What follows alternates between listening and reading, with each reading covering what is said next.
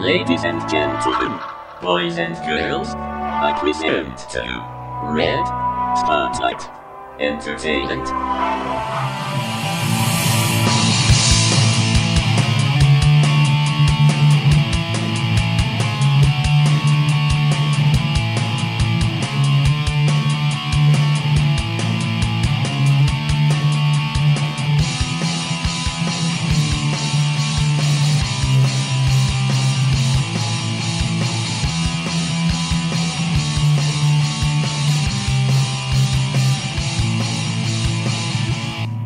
Hello, Red Spotters. Welcome to the end of the year program. I am your host, Kyle Lira. Today, with me, I have two very special people who never seem to leave. How are you guys doing? We're doing good. The year is ending, and I couldn't be happier about that. Yeah, it's gonna get worse, but Dun dun dun. here we go. At least we're still 2017. talking. Yeah, I didn't expect that. Did Yeah. you? No. All right. Anyway, guys, we had a heck of a year in terms of films, I guess. So all of us are going to go around the round table and talk about our top 10 favorite films of 2016. Maybe get into our worst. Who knows? Let's see how it goes. And then it's like that Kate Capshaw song, "Anything Goes," or wasn't that Tony Bennett? I think so. And then maybe we'll get into our most anticipated films of 2017. I mean, yeah, 17. Transformers the last night. And then we'll pay tribute to the fallen later on. Yes. That's Yes. 2017. Dude, that's the way Carrie would want it. Yeah. The revenge. Anyway, so without further ado, here is Red Spotlight Entertainment number 37. Let's all go to the lobby. Let's all go to the lobby. Let's all go to the lobby to get ourselves a treat. And we are here, ladies and gentlemen. Up first on the plate, we have Peter. And he is going to give us his top 10 films of 2016. Peter, take it away. All right. Like the rebel I am, I'm already breaking the rules. It is not 10, it is 5. You fucker. And this is the thing. If you know me, you know I'm bad at lists. Yeah. I am terrible at lists. And I did not see even, I think, half of the films that I wanted to see for 2016. So it felt wrong of me to make a best of 2016 without... Oh, shit. And someone died. Without possibly... Come on now. The world's gonna stop because someone got shot. We need to continue. We're kidding, it's fireworks. Which would probably happen throughout, just to be careful. Yeah. So I give myself 2 guidelines. Okay. I picked films. I tried to not pick films that I thought might be on your guys' list. Although I think a good chunk of them will probably be on some of your guys' lists. But you saw films that we didn't see, I believe. Some. There are some that we didn't see. Some. And, It's okay if you had the same amount. yeah. Same names. And I also picked films that I felt went a little bit under the radar. Okay. Not like not like when I mean under the radar, I mean as far as making money. Okay. Like they were good films, they weren't blockbuster films, but they weren't also like little indie darlings. They're gonna sweep all the award shows. Right. They're sort of in between. Okay. And they didn't, I don't think, make the money that was necessary. It was equal to their quality, I would say. Alexis, rise above. Rise above, Alexis. Yeah, we're getting earthquakes, fireworks, and a dog won't shut up. This is beautiful. All 2017, right, here we recording, go. Here we go. Okay, so let me start. And this is in no particular order. Okay. The first one I have written down here is 10 Cloverfield Lane, Okay. which I really enjoy. I've seen it twice now. Yeah. It's a really nice little film. It really is. I have to give credence to that one because I also really enjoyed that one. John Goodman's performance, man. Oh, he's a treasure. Intimidating. John Goodman is a national treasure. Like, Hear to that. very, very intimidating. Like, you feel like this uneasiness every time he's on screen. The film really plays out like they took an old Twilight Zone episode Yeah. and just turned it into a film. It felt very bare bones. Yeah, it's bare bones. Not a lot is going on. It's a lot about the atmosphere and just the question of what exactly is going on. And all the actors were great. John Goodman stole the film. Elizabeth Winstead. Oh my God, Mary Elizabeth Winstead. She was fantastic as the heroine. But that was Julio's big crush. I can't remember the guy, but I've seen him in other things, and he's really great. Yeah. And I know a lot of people have a problem with the ending because it goes a little Hollywood with the ending, but I really liked it. To me, that was the little cherry on top, and it pulled together some threads, and it pulled the main heroine's story together. It really did. So that was one of them. The other one, I don't know if you guys have seen this one, is Green Room. Anton Yelchin was in that film. Yes. Was his final performance in a film, or but that was before I don't know Star if it was Trek? his final. I know, because Star Trek came after. Okay. Have you seen this film, Kyle? No, I have not. And I've heard a lot of buzz about this film. I have not heard about it neither. Tell me about it. It is tense as shit. It's a really good film. And I just, not to get too sidetracked, but really of all the deaths this year that really hit me, the celebrity deaths, Anton Yelchin's really hit me the hardest.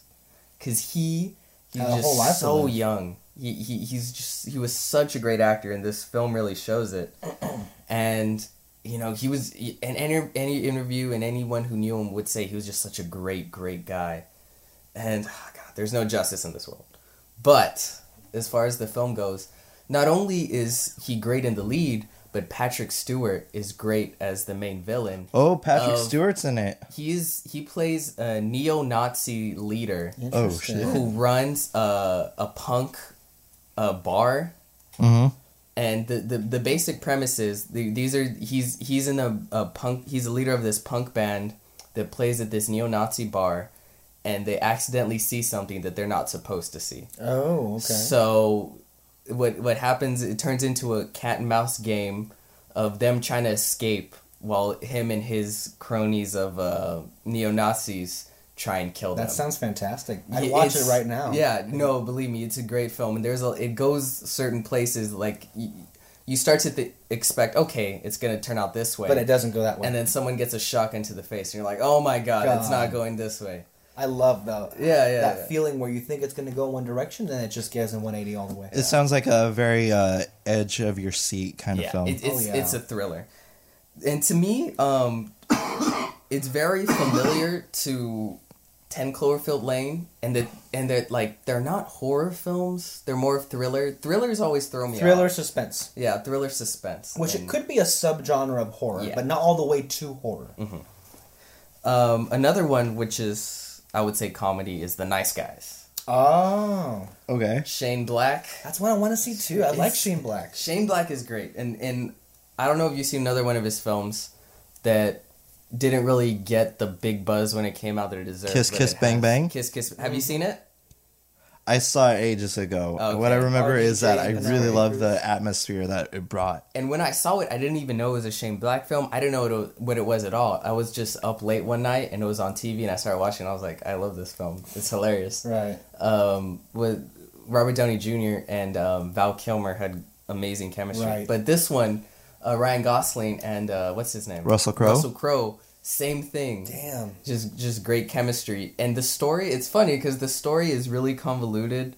It's like these weird deals and the death of a porn star that they're investigating. Sounds funny. Set in the 70s. The story does not matter at all. Yeah. It's more about seeing these two characters interact, and along with his daughter, who I don't know who the daughter was, but she was a good child actress. And it's just a solid, like, all of these that I mentioned so far are small films, But they're solid. but they're just such solid films And that you memorable from what I enjoy watching. imagine. Look, I'll tell you this. The marketing campaign for The Nice Guys always struck me as a bit desperate. Even that whole bit in front of the Oscars, which we all saw together here, Oh yeah, was kind of like, okay, how much are they're really trying to push this movie, which quality-wise you could see why, but still it should be addressed how poorly this movie performed at the box office. Yeah, that's one of the reasons I want to put it on the list, because it's one of those films where it's like, I really wish people had gone and It's seen the it. prime example Yeah. when people ask, why doesn't Hollywood make original movies?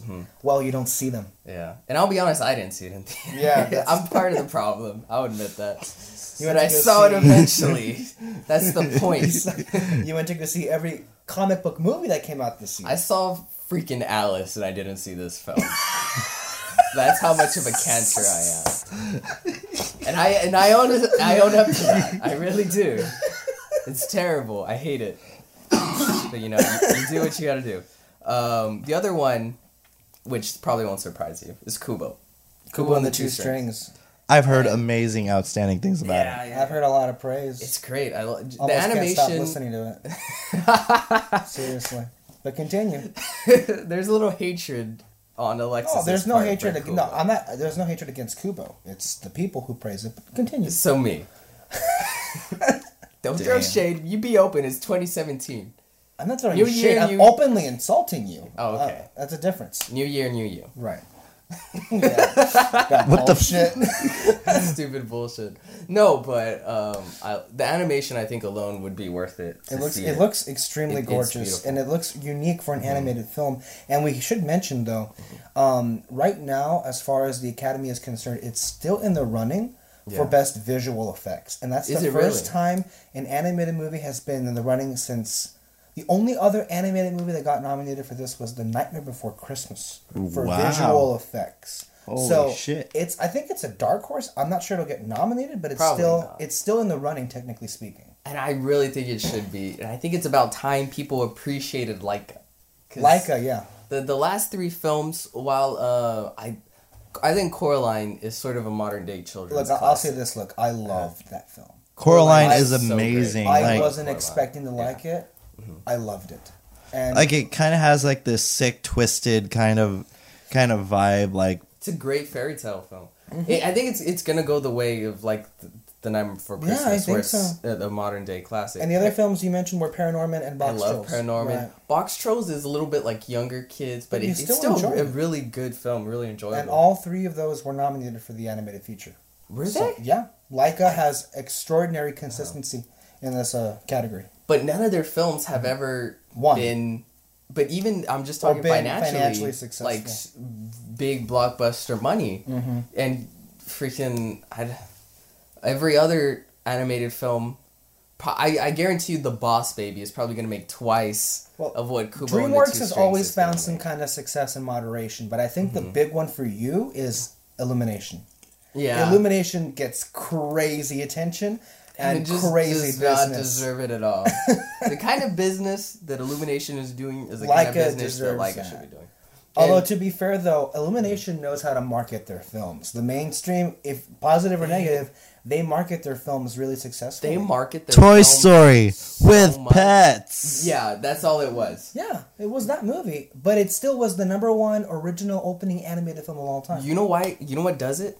They market their films like no tomorrow. I honestly thought that Sing was Right. towards the end of its theatrical run because I had been seeing trailers for so long. Right. Right. And Yeah. it hadn't even come out yet. Like, that's how crazy they are with it. So, parents, don't watch Sing, go rent Kubo. Didn't they just release the trailer for Despicable Me 3? That's going to be a big hit. That movie sells That itself. is going to be a big hit. And then there's probably going to be a Minions, too. You know what? Surprisingly, I watched the trailer to Despicable Me 3. I was enjoying it until the Minions came on. I think there was one joke where I laughed at, and then I hated myself.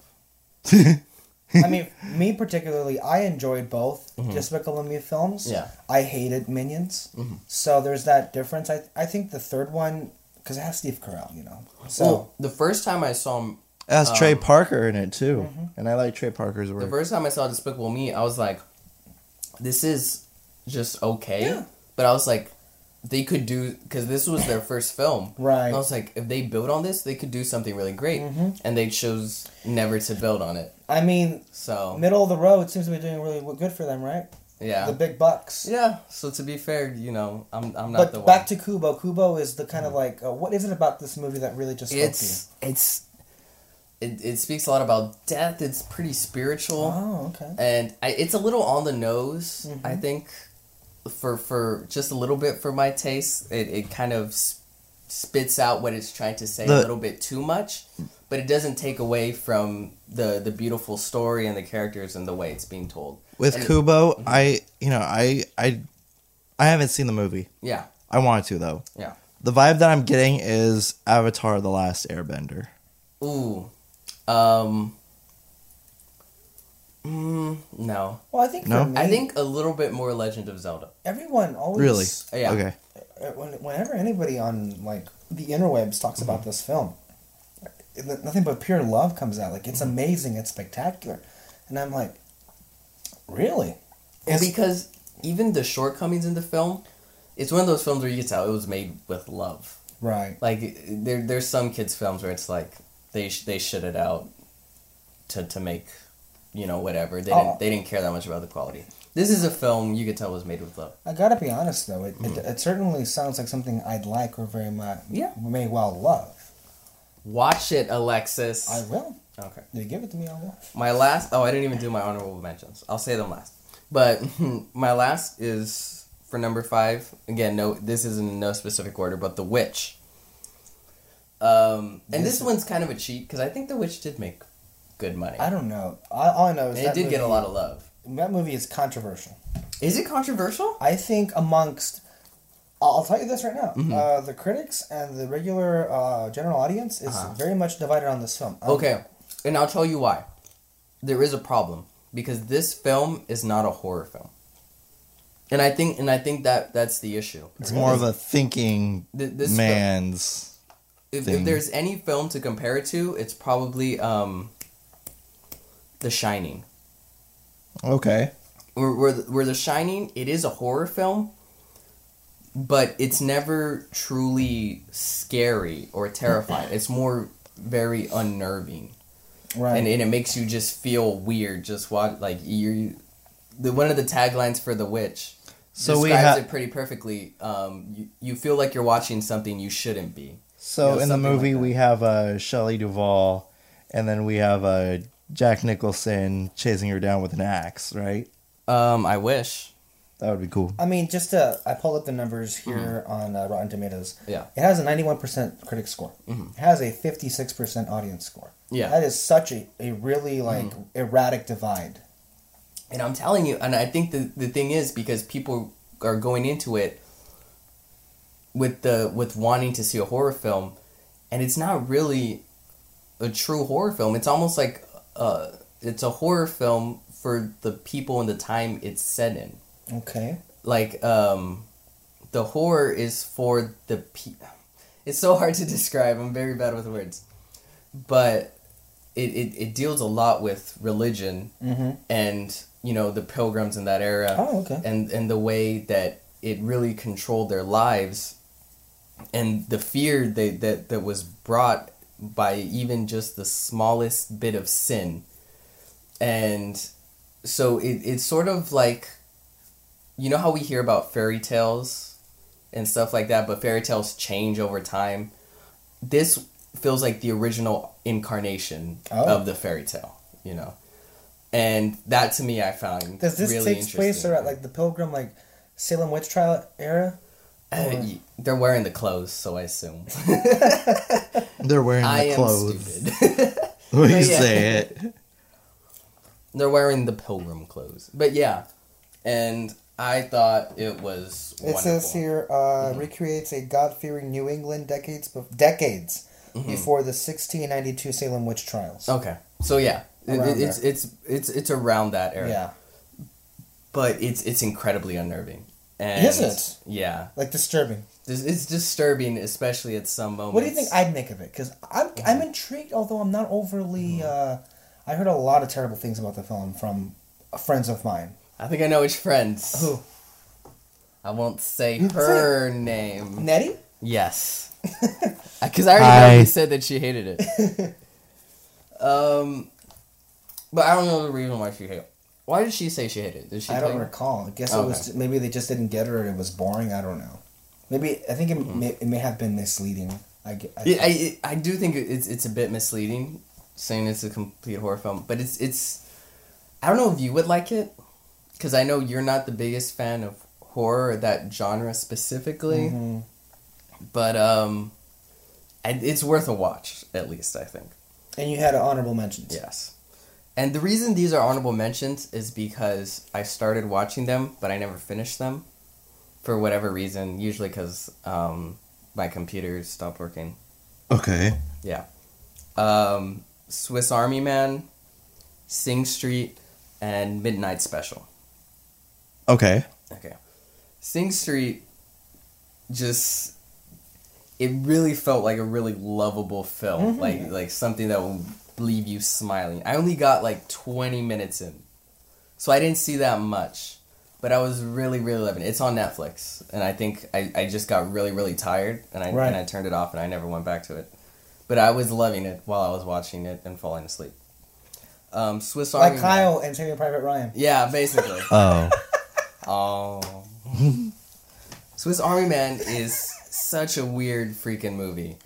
But it just has such...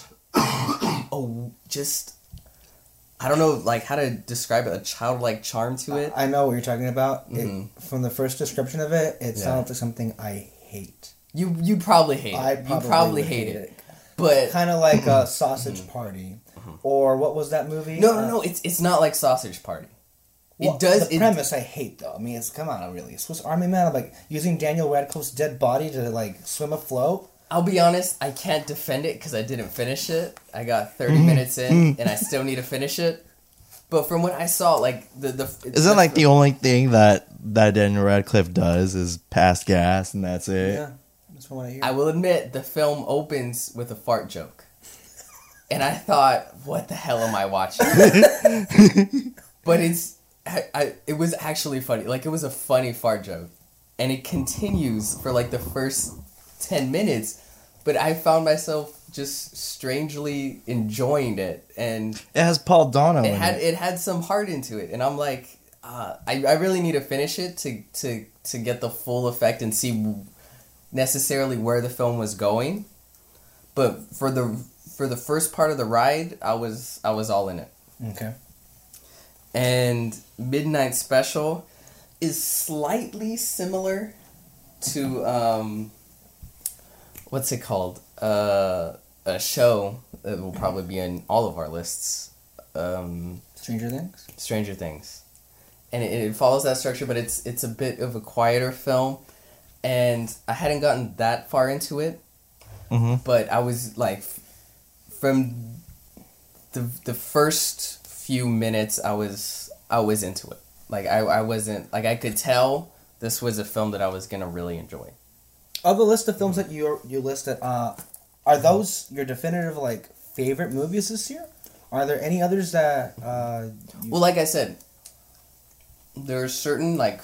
Blockbusters, because I unapologetically really enjoyed Rogue One, Civil War, Deadpool, all of those, but I'm like... Everyone knows those, everyone saw those, and they're probably going to be on your guys' list. Yeah. Mm-hmm. So I was like, okay, I'll leave out the big blockbuster films.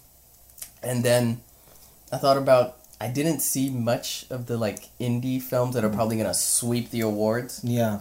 And they're going to get all the recognition for that. So I was like, I'll stick to sort of the middle films that I think are worth talking about. Got some love, but I wish could have gotten a little bit more. I gotta tell you, I'm very impressed with that list. Mm-hmm. It sounds very fascinating, and I tell you, to be honest with you, I would probably want to watch all of them right now. They all sound really interesting. Kubo, Nice Guys, Green Room, even some like Sing Street are some that I've always... I think you'd like Sing Street. I think it's something up your alley. Okay, Alexis? Sorry. Yeah. We're doing films. And right now we're still on the best, right? Yeah, best Yeah. films. Okay, so favorite films this year. I have 10. There is one film that that I haven't gotten to see, which is La La Land, which is one that I would have imagined would have been on the list. So, just full disclosure. Honorable mention? An honorable mention, I guess you could say. I have some honorable mentions that I do want to talk about that I quite enjoyed. Very quickly, Doctor Strange, Jungle Book, and Sully were all really good films. Yeah. And all in their own right. Sully was just a great story. Tom Hanks brought it as usual. The Jungle Book visual effects are revolutionary. And like it's the next Avatar, and I don't see it win. Like I don't see it not winning the Oscar for visual effects. Really? Yeah, I think it's a slam dunk. That one's gonna win. Okay. And Doctor Strange, it was very strange. Thank you, Kyle, for that. It just shows. I feel like you owe me $5 for that. I could have swore I bet with you for something about him saying strange. It goes to show you that that Marvel can go anywhere they want and make it work. Yeah. So that's where we're at. So my official top 10. This is exciting. Not really. At number 10, I have a film that I had no intention of going to go see. I didn't care for at all. 50 And Shades of Grey? it was that came out last year. It was a franchise that I could care less about. Oh. And it was surprising how much I enjoyed it. And that is Star Trek Beyond. Oh, Wow. yeah, that's true. That's true. Star Okay. Trek I didn't see Beyond. that. I'll tell you this. Look, I liked it so much that I went when it was showing on cable or DirecTV, whatever. The original Star Trek, not the original, but the J.J. Abrams one. The first J.J. The Abrams first one. I caught it, and I liked that one too. And I was like, I liked Beyond so much that I went back and saw the first Star Trek film. Which two did you like the best between those? I'll probably give it to Beyond. Okay. Although it's pretty close. Yeah. I think they're strong films. To me, when I saw Star Trek Beyond, it felt the most like an old Star Trek episode or one of the old movies. And I'm not completely oblivious. I know what Star Trek is, and I've heard many people describe what it is. But to me, Star Trek Beyond was the representation of all those descriptions of what Star Trek was. Like Beyond did feel like a TV episode, but I liked that part about it, and I liked the message and the themes of that, and it kind of reminded me a lot like Star Wars. I don't know, people I guess say that, but I liked all of the characters. I thought it was a strong villain by Idris Elba. The story was great, the visuals were amazing, and it was just a fun movie. And I don't know what it was. It wasn't a film I was expecting to really like or get into that much. But it's like, it makes me want to go see Into Darkness and kind of like complete that. And I'm interested in what's to come in the future of this series. And there was a lot of hate, I think, for this series. I think maybe it has to do with the fact that I never had a strong connection to the original Star Neither Trek. have I. All I ever did was catch episode reruns on TV Land whenever they would come out early in the morning.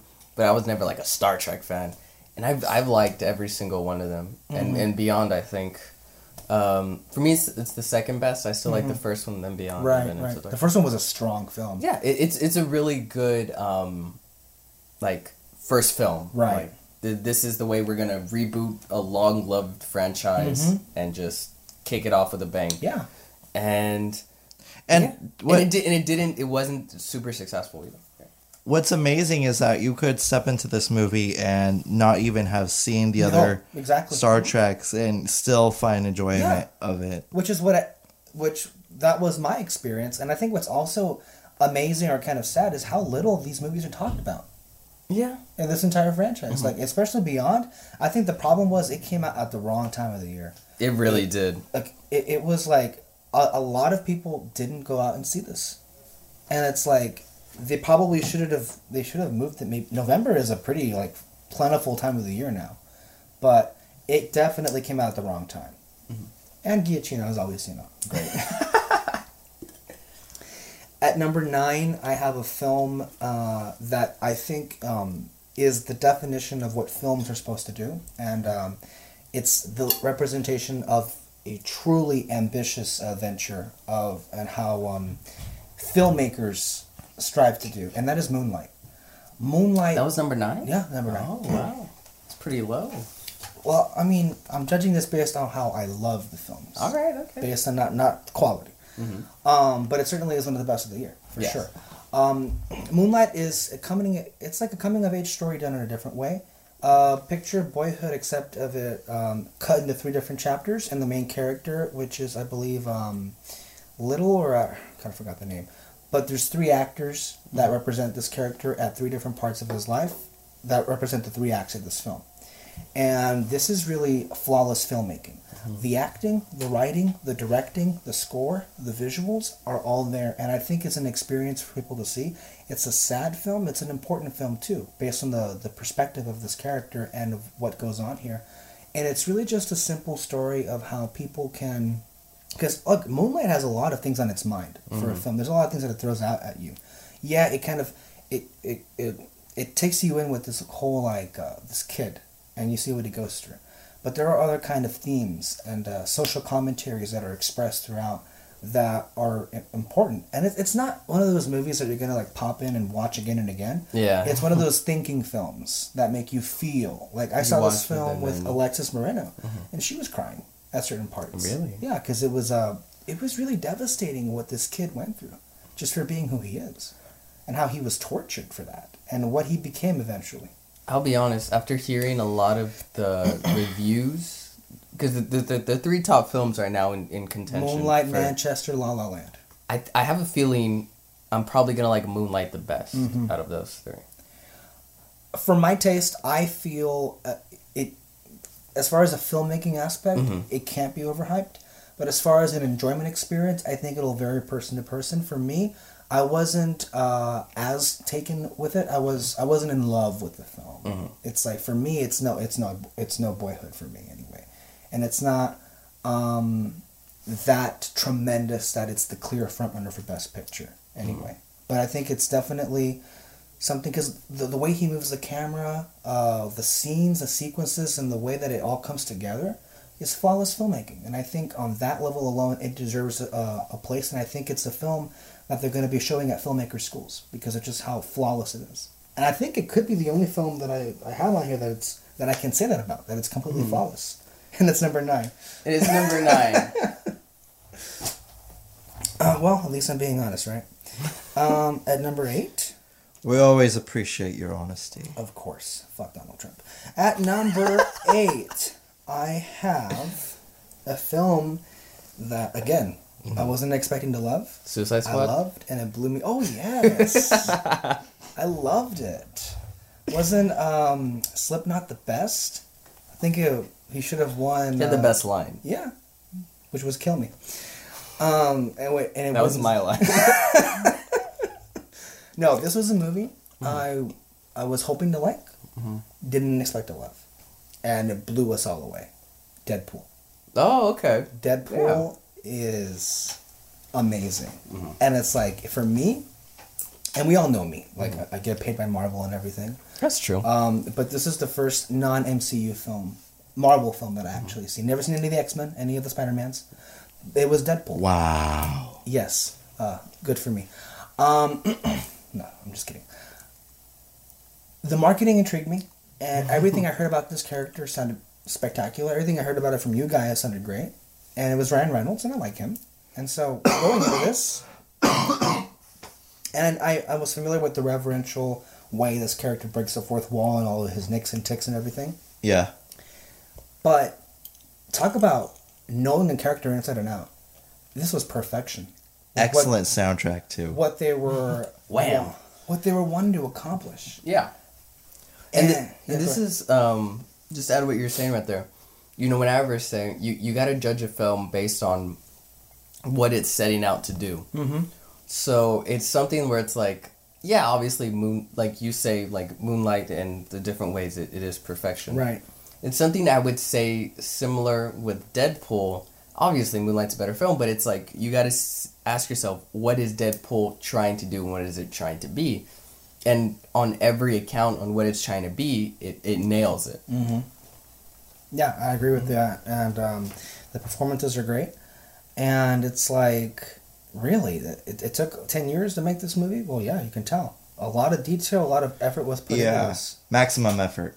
And I mean, for me, it's the best comedy of the year. Oh, okay. Clearly.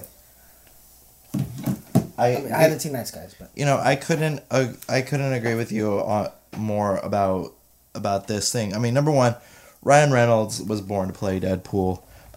We should probably note Tim Miller, the director, even though he kind of gets left out a lot in these conversations. But Blur Studios. That guy.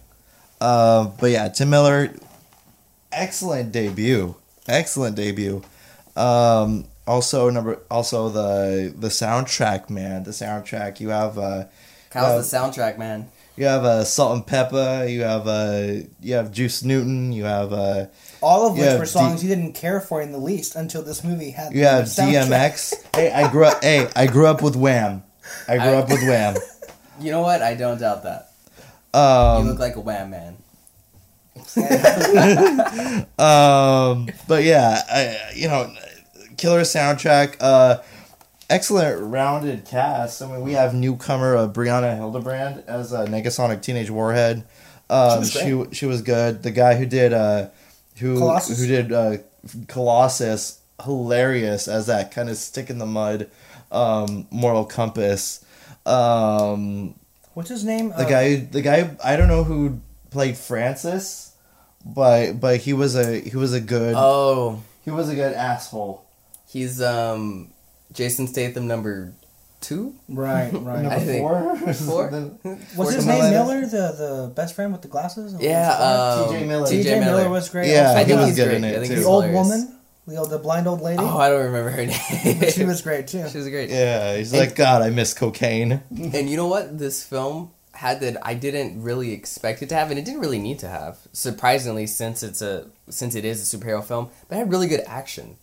Like the action scenes were really well choreographed. That scene on the helicarrier. Yeah, and it's also a love story, and it pulls that off in ways you would like. I'm glad you brought that up. By and large, it is a love story. Because the love story I thought works well, and most love stories and superhero movies don't work well. And even just as a whole, blockbuster films, it's like it really feels like a check mark. Throwaway. Yeah, like they had to have it so they checked it off. But that was the central.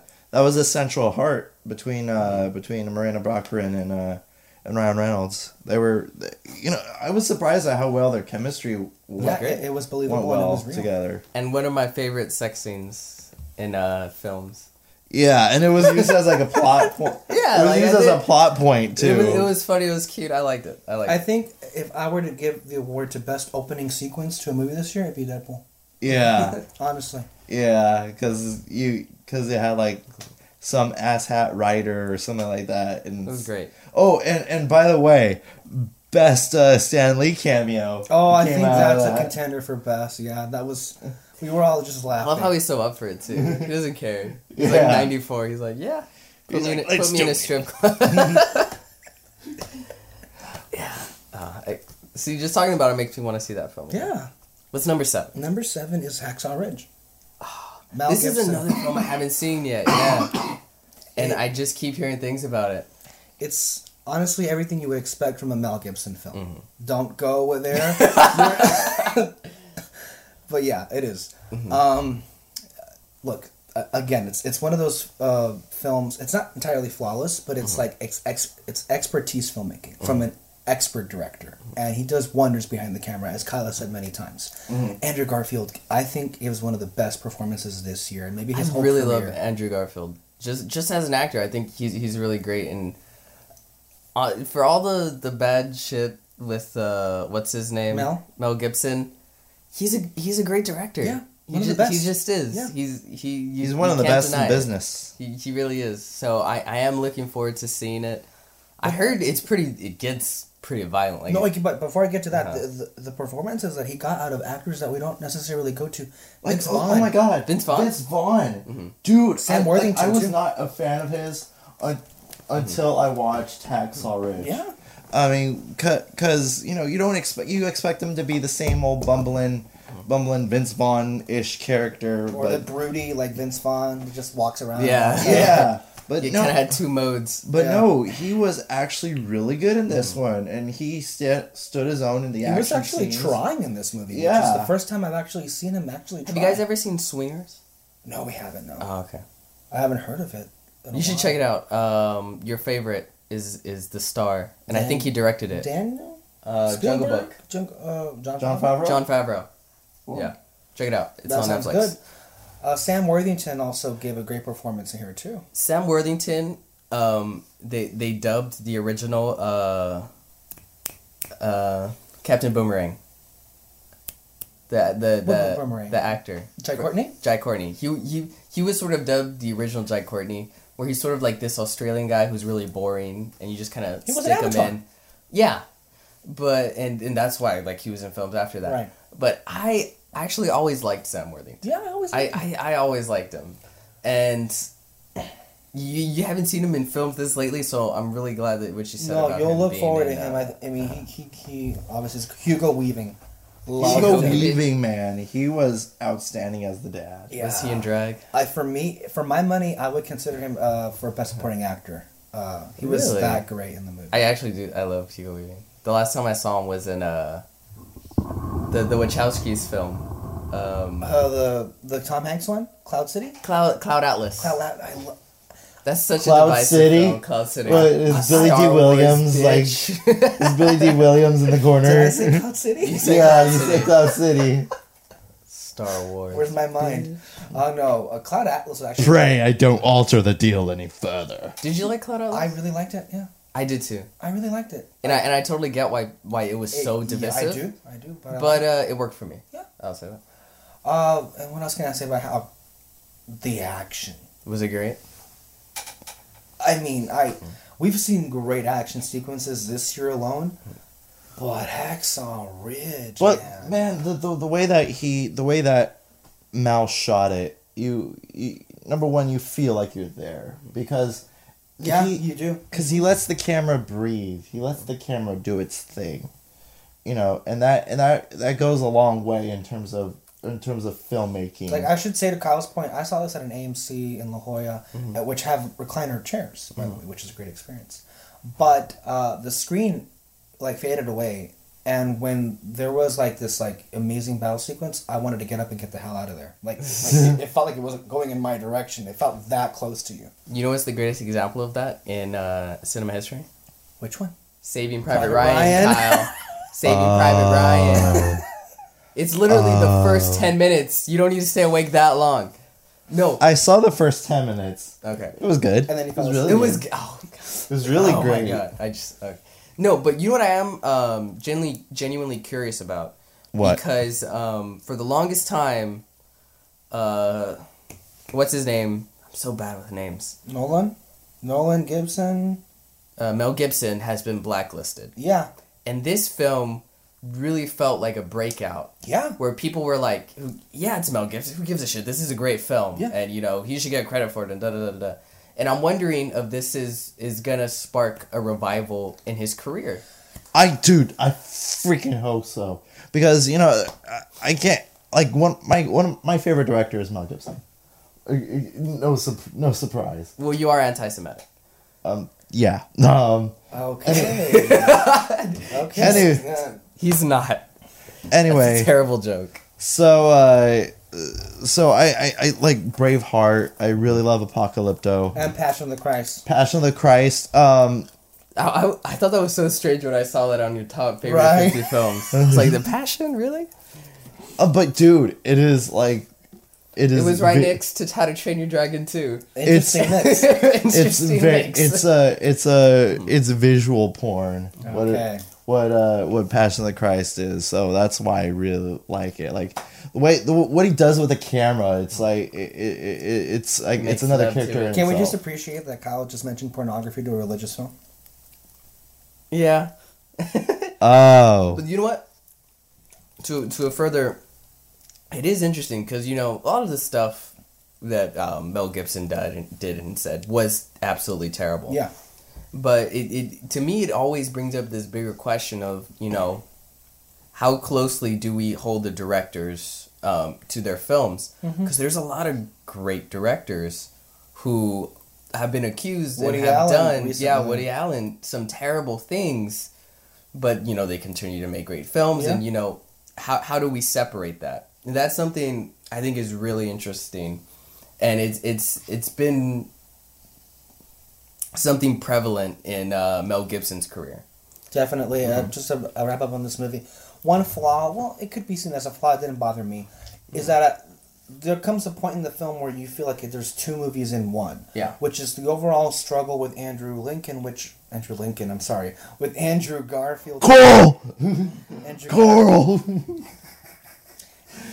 Andrew Garfield's character, that it threads the two movies together, but the first part of the movie feels like more of a conscientious, like, trial courtroom kind of thing. Oh, okay. And the second half is kind of like a war thing. Okay. Which, I mean, it could be jarring, but for me, it was effortless together. Okay. And the message of the film is pretty great. And it's emotional, too. Okay. Definitely one of the best of the year. And it's kind of, in retrospect, it's kind of like Braveheart. Mm-hmm. Then Freedom! Well, I would compare it more to Bridge of Spies, because that movie was like two movies in one too. At first, Braveheart is this revenge film, and then it turns into a revolutionary film. Okay. And that kind of... Well, you make your movie 4 hours long. Yeah. Yeah. The one thing I'll say, right now it's not... Hacksaw Ridge will get nominated for several Academy Awards. It's not in contention for director or... and Garfield may not win the Oscar for Best Actor, but I think look out for it to see how good it performs, because this is a movie the Oscars usually love. Yeah. So it's if Gibson gets in for director out of nowhere, it wouldn't surprise me. Oh, I don't know. I think it's because, like I said, he's the competition this year is the competition is tough tough beyond compare. I think in the next few years, if he continues the output, I think you could start to see that. And one of those is my number 6, directed by Denis Villeneuve. Or I think that's how it's pronounced. Arrival. Arrival. That's your number 6. Yeah. That's the one I'm so mad I haven't seen yet, because I feel like I would really love it. I really like the director. He's one of the best directors. Directed right Prisoners, Sicario. I think Have you seen Sicario yet? No, I haven't wanted to. Dude, outstanding film. It's very it's cat and mouse, but not really. Emily Blunt and what's his name? I think he directed Del Toro. Enemy. Yeah, I think that's another one too. With which that was great. Mm-hmm. It's really trippy, but it's great. Yeah, go. Because I think he's going to get in for director. Do you really think so? I think he has a great chance. Over Gibson, maybe. It's very competitive. Mm-hmm. But there's another film I went to go see with the lovely Miss Moreno. Mm-hmm. One that she didn't really care to see, and she ended up loving it. Mm-hmm. It was such a mind-blowing thing at first, because the way this movie was marketed... she doesn't like Up. The way the movie was marketed was, this is an aliens come to Earth kind of movie, which we've seen many, many times. Cue Independence Day. Mm-hmm. Except it's not that kind of movie. It is, but it takes that completely. It's science fiction in that, but it's more of a drama, because the main story in this film is much more human. Mm-hmm. And... that's where the best science fiction comes from. It does. And what's really curious is that this came out after the election. And I went to go see this after the election. Mm-hmm. And is it political? It's not really political, but it's more of it's kind of this message about how mankind always makes these really big mistakes, and how... And what this... Basically, it's saying man is stupid. What this... Mm-hmm. I think what's really special is what the film says about language. Mm-hmm. And how important it is, and how language makes you think. And how, depending on what language you speak, it can make you think better or worse. It really affects how we live our lives and how smart we are, really. And even the smallest... I would think just like the smallest things... smallest amounts of knowledge, the way it changes the way we view... everything. The message, there's a twist I didn't see coming. And we were just that's what I've been hearing. Alexis and I were like, holy shit. Like, she was like doing this, you know how she has her hands to her be fair, she's like that through most of the movie. I think sometimes she just glues her hand to her face. But yeah, and the acting, Jeremy Renner and Forrest Whitaker in this, great as well, but Amy Adams steals the show. Don't. What? Marvel Connection? I thought he was going to do a Forrest Whitaker accent. Oh, well, you give him the idea. He didn't. The acting's great. And one of the notable things about this movie is Johan Johansson's score, which criminally was eliminated from Best Original Score because apparently it was based on some small thing. So it can't be in the running for original score, but if it were up to me, I would give the Oscar to that because the score to that, it's not like it's heartwarming, it's haunting and it's scary. It has echoes, I think, of like, what's that movie? The one that Interstellar was based off, not based off, but it was Apollo 13? 2001 A Space Odyssey. Oh, okay. 2001 A Space Odyssey has a very haunting, like... Oh yeah, it does. And I think that one, Arrival, has a score that feels very eerily similar to that. The alien designs are great, and it just, like, it's a great film. You know what's funny? Because, like I said, you gotta sell a certain type of film to get money. You know, blockbuster. And even the trailers weren't that blockbustery, but I heard even from people that saw it and loved it, that even the trailers had a few, like, action scenes that aren't even in the film. Like, certain explosions. Like, there was no explosion. Action. Come on. There was no, planes shooting missiles. Or like, right. But, again, who cares? You know, if the film's good. Oh, it's great. And you two should see it whenever you can. Yeah. It's definitely a delight. And I think it will, like for me, you go ahead. I think, to me, Arrivals this year is going to be what The Martian was for me last year. I think Arrival is a dark horse, and I think it's going to get more nominations than currently expected. Denny could get in for a director. Don't underestimate him. I actually think it's going to go the way of Mad Max. And I think it's going to sweep a lot of technical categories. What was I going to say about Arrival?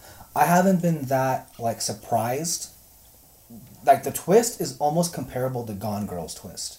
Oh, okay. And that I wasn't expecting. Like, that's a complete shock.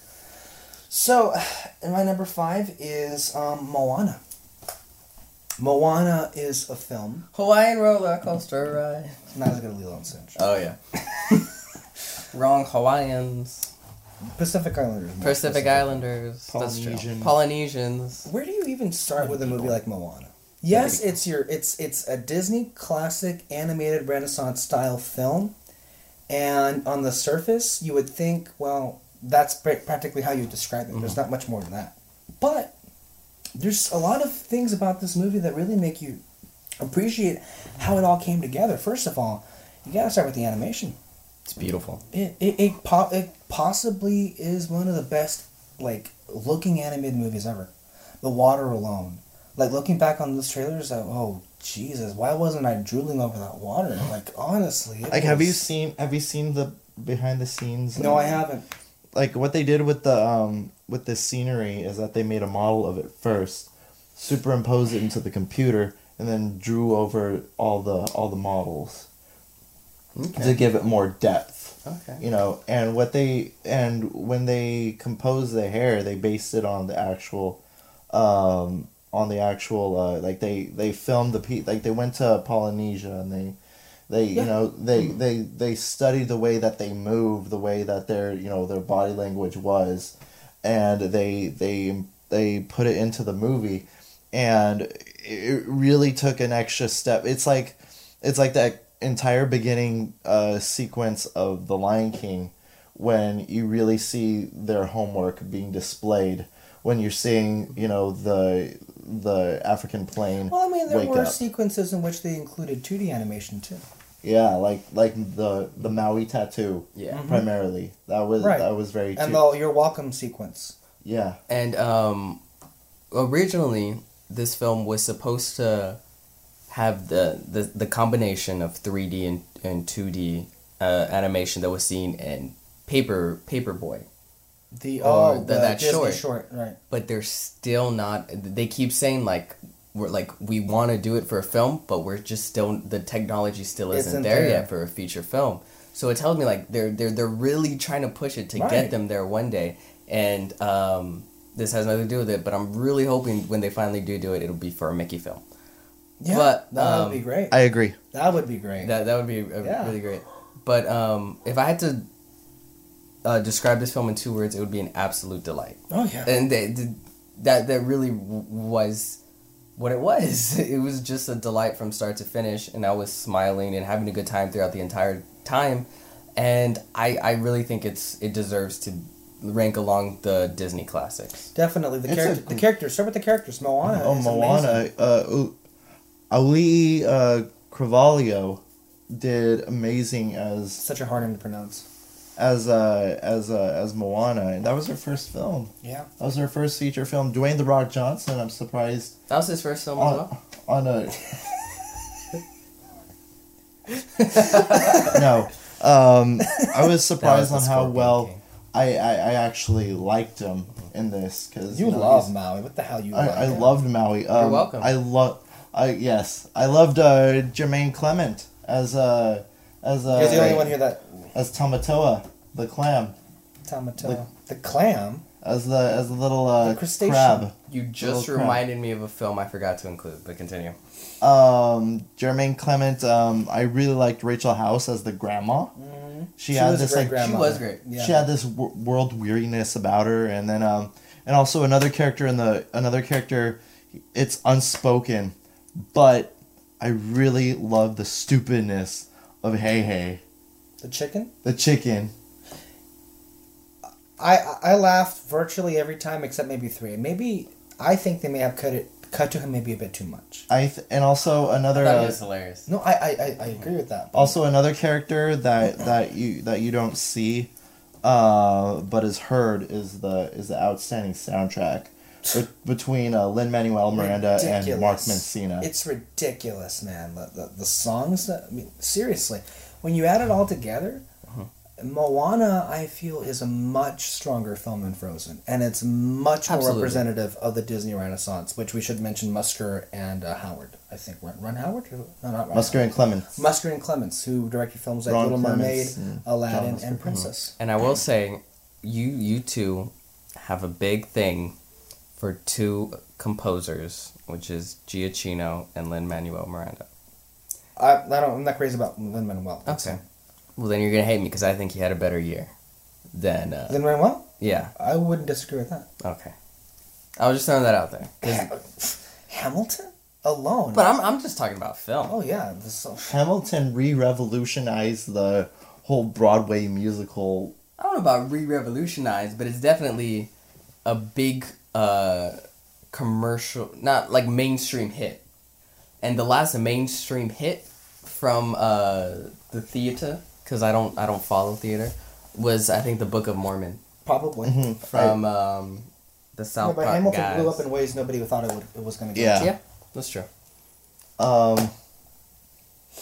Yeah. Well, Yeah, Next it's a wonderful film, and like for me, it just like at the end of it, I was like, wow, I wasn't expecting that, and it's like it instantly, it's, I think collect my thoughts here. It's the one film it's the one film this year in which I can say after finish watching it the first time, instant classic. yes. Instant classic. It's going to live on for generations to come, no question about it. And it's the one movie out of all these on this list that I desperately want to go back and see again in theaters. Yes. Yes. So, What are you, number 5? That was number 5, I think. Oh, okay. Number 4, Rogue One, a Star Wars Oh, story. wow. Rogue One. What was the surprise that it's that low? That is that high. What are you talking about? I think of the 3 of us, I was the one that was least taken with this movie the first time we saw it. Yes. And I've seen it twice afterwards, and each time I gain a much more appreciation for it. Yeah. And I think fondly of it, and the more I think about it, the better it gets for me. I still stand by the criticisms that I lauded against it originally, although they don't seem to bother me anymore. Maybe it's just a Star Wars fan in me. I'm a fanboy.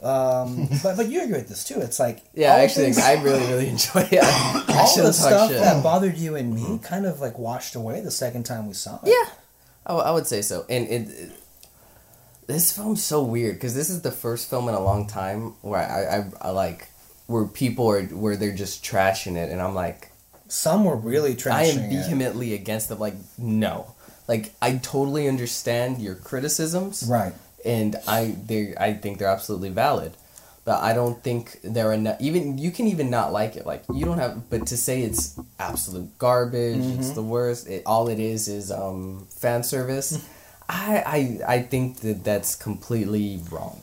I gotta say, I am very. I wasn't expecting how many people love this more than The Force Awakens. Yeah. The number of people that love this more than The Force Awakens keeps growing, I think, by the day.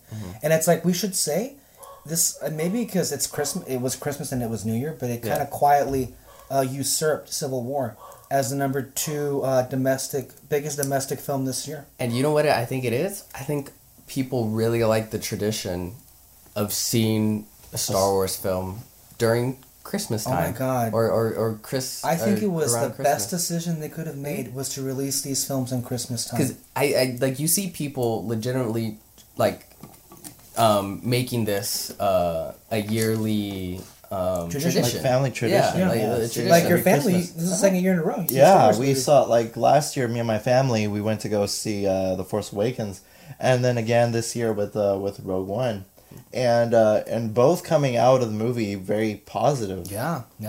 And while I'm not a fan of a film every year, I definitely see the merits in having that tradition, and Definitely. I think it does work, especially in Disney and Star Wars, Lucasfilm's favor. I mean, I still say that it's not the best well put Star Wars film. No, it But definitely has flaws. But it contains perhaps the best visuals, perhaps the best action sequences. I'd say Perhaps best visuals, one of the best endings. best. That's what I want to get to right now. action scenes. The ending of this movie is easily the best of the year, and I can't think of another movie that had me going like this at the very end, like the adrenaline that was pumping through my blood at the end of this. I can't recall a film that made me feel that way. And one of us saw the literal eyes of God in this film at its ending. Yeah. I won't name names. It was me! Damn, man, The ending of this film broke Kyle. It just did. I'll explain more when it gets to my list. Yeah. Oh yeah. But I have to agree with you. Is there faults? Yeah. Yeah. There really is. But and I don't think it's the fanboy in me. No. Because there's a lot of films from where I am a fanboy of the franchise, and they come out and it's like, yeah, it's fine. X-Men Apocalypse is one that would X-Men disappoint Apocalypse, yeah, because I was a huge fan of the X-Men franchise, especially Bryan Singer's franchise, and it really left me really blah. Like even now, it's not forgettable? something. It's really forgettable. It's not something that I'm really crazy to go and watch again. It's the Return of the Jedi of the... Oh well, I mean, don't dismiss Jedi. Don't like that. dismiss. I would love to go and rewatch Jedi right now. Yeah. But it's to me, I saw it 3 times in theaters, and I wouldn't mind a 4th go. No. Like I just enjoy the shit out of it. It's very enjoyable, and it's like, I think what Force Awakens did great was it had the high expectations were met. I think, and even though people now are ungrateful, I would say they were pretty pleased when they first saw it. This movie had the impossible task of connecting this with the first original Star Wars. And it did it brilliantly. And it was near perfection, if not perfect. Not only brilliantly, but seamlessly. Yes. Although, I will say, for the future of Star Wars, Episode 8 has to be, story structure-wise and characters, has to be wholly original from anything we've seen in the Star Wars films yet. It just has to be. And it's just because people are getting tired. Because I totally understand the sort of greatest hits of The Force Awakens, and I totally... That's why the whole things of, fan service for the Rogue One, it's like, yeah, no shit, it takes place like minutes before the first film. Of course, a lot of things are going to be the same. So, I totally understand these first 2 films, but for the third one, it's really got to let loose. Like for me, I can't wait when it's released, so I can watch that one and A New Hope back to back. Yeah, like forever. That's going to be like the double feature to go see. I already saw like a YouTube video where someone cut the ending and the beginning together. It works so seamlessly. Right. One more thing. That Vader scene will live in my heart for the rest of my life. That Vader scene. He cuts down his enemies in the way you truly wish you could. I was so proud. Oh my god. Top 3, Mr. Soto. Now, to remind ourselves here, because we're going to get to a movie that we're going to fight about, but No fighting, no to be fighting. fair, I ordered these again as favorites. Oh, it's your not list, best. man. Yeah, remember, But, I this mean, isn't the best, your favorite. These 3 I loved entirely. Mm-hmm. And it's kind of hard, because really, these 3 are interchangeable for me Yes. anyway. Okay. But it's so hard. I just... Like, I want to go back and forth. Number 3, I'm going to say Zootopia.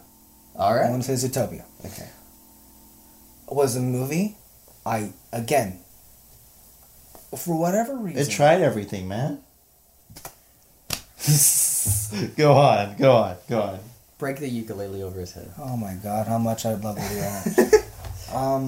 Zootopia wasn't a movie I was planning on seeing in theaters. I was never looking forward to it throughout any of its campaign.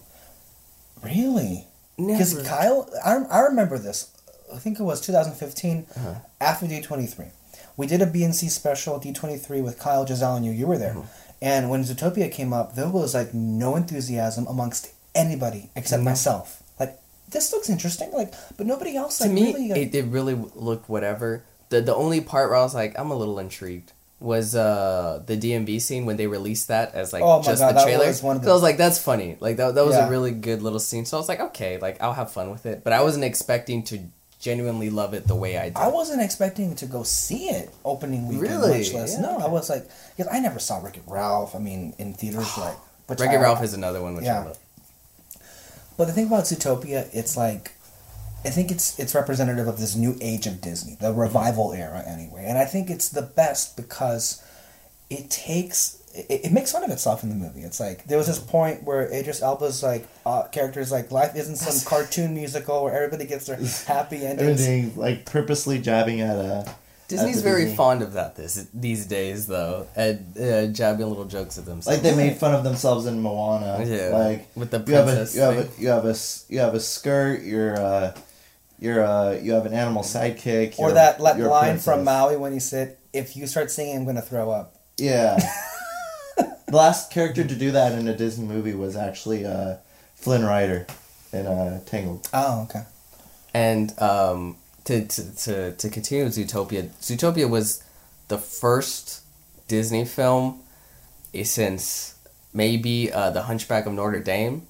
Well, while I was watching it, I was like, wow, I did not expect them To do this. to go there and to push it as far as they did. Yeah. And I remember we were seeing it, and there was a sequence in which Judy and is it Nick, right? Or is it? Yeah. I think it's Nick. They barely knew each other, and Nick is kind of like the imposter, and they're in the ice cream parlor with the elephants. Oh, the Connors. Yeah. Yeah, there was a point where I was like, wait, what's happening here? And Kyle and I look at each other at the exact same moment. I'm like, are you watching this? Like, you're watching this, right? And it's like, holy crap. The movie is, spoiler, about racism. Mm-hmm. What the hell? Like, And I think it's not even just racism. Racism is discrimination, that kind of stuff. discrimination, Hate. police, and there Hate. hate. Yeah. Specifically, police and the relationship between the people. Just the way in which we separate each other, and it doesn't even have to be about race. It could just be like where we are. Even now, like people, you see it because of this election. People in the flyover states and people in the cities. Yeah. You know, it just the way we that separate divide ourselves. and that need to always be at odds with each other. Yeah. I'd say it's the most anti-Trump film this year. And it's not anti-Trump because it went out and tried to be anti-Trump. It's because Trump went out and was just shitty. Yeah. It just happened to tell a There really is a timely sequence message. in this movie when I watched it. I think when I bought it on Blu-ray, I was here by myself, and it's the monologue sequence in which it's after you think the movie wrapped up its main thing when they captured the corrupt mayor and everything, and it's a television interview with Gazelle.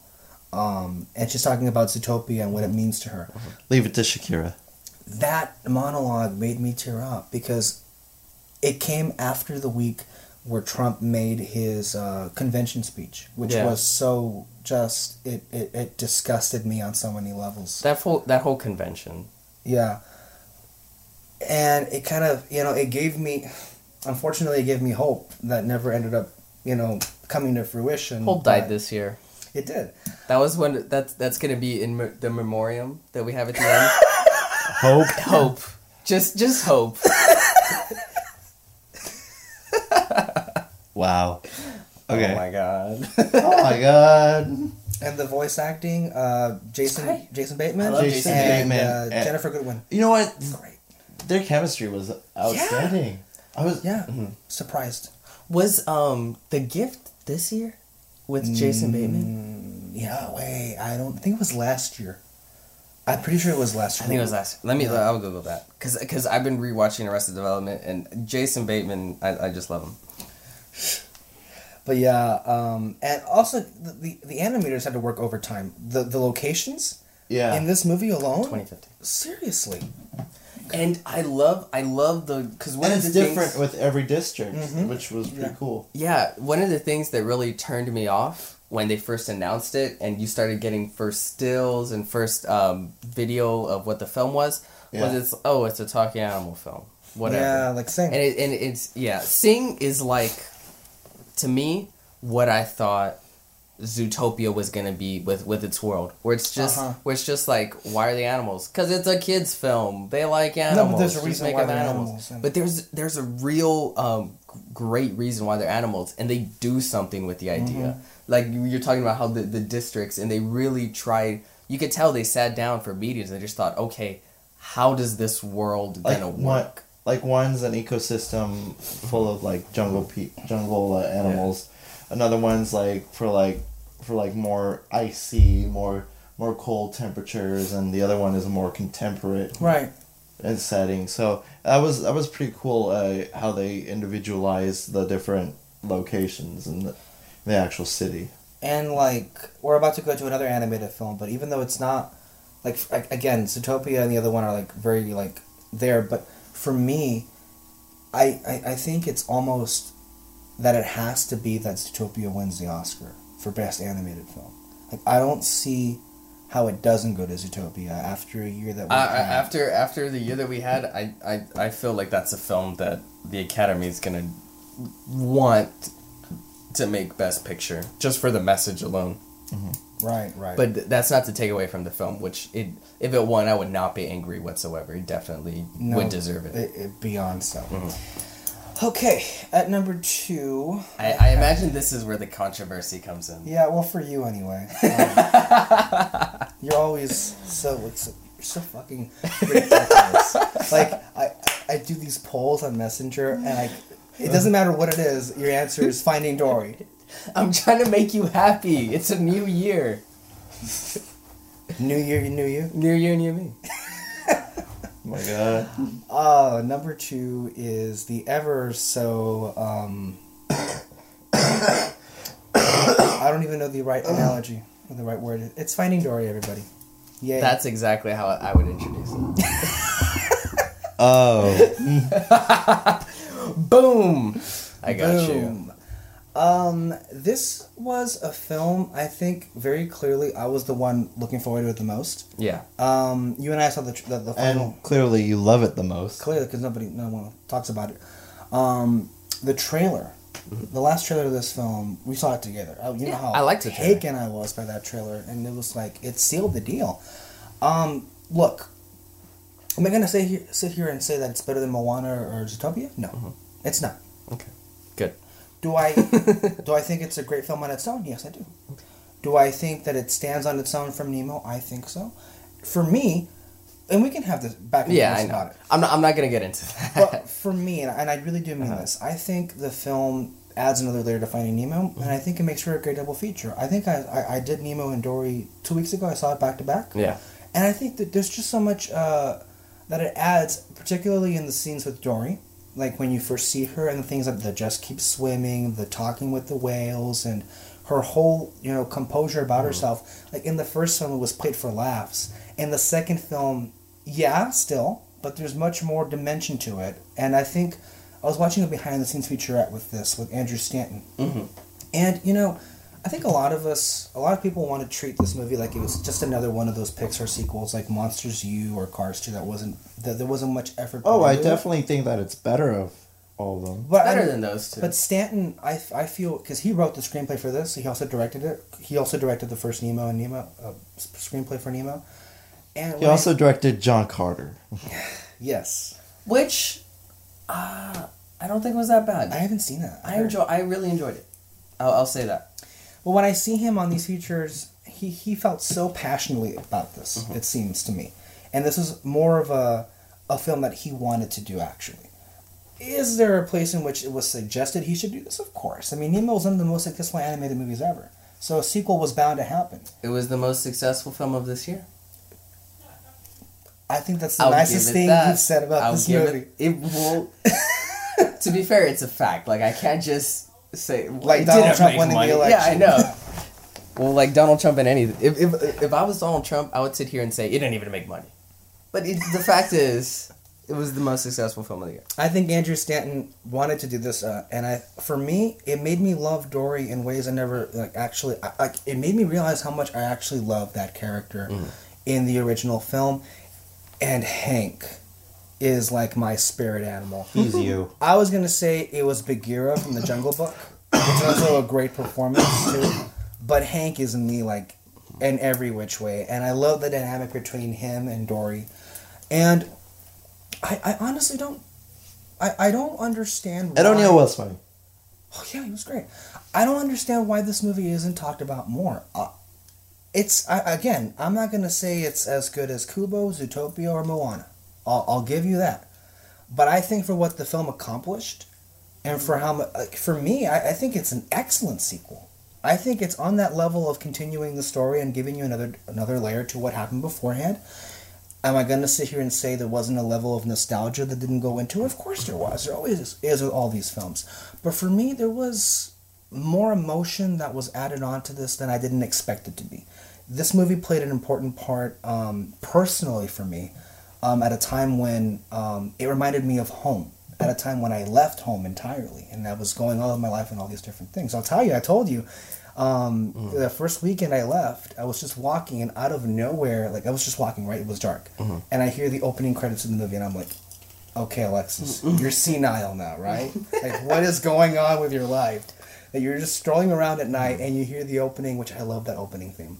And then you walk, and I start jogging to it, what the hell's going on? Am I losing my mind? That's great, because I've never seen him jog. Great. You never will. And I go and I see that they're playing it at the school, and then a week later they're doing it again. So I actually go out and see it. And when I saw it, it just there was just this bit of emotional layer to it that it reminds me of home. And that's why I feel so attached to it. And Sia, man, that last song, Unforgettable. You're right. It could open a James Bond film like that. That's the way it felt like. Yeah. So, but do you think it'll be able to stand up against The Boss Baby? Well, you just said, as far as what, quality-wise? Yes. Yeah, for sure. I mean, DreamWorks is dying. How mad? Oh, they were revived. Supposedly. We haven't seen it yet. Yeah. How mad would you be if The Secret Life of Pets beats it out in the best animated category?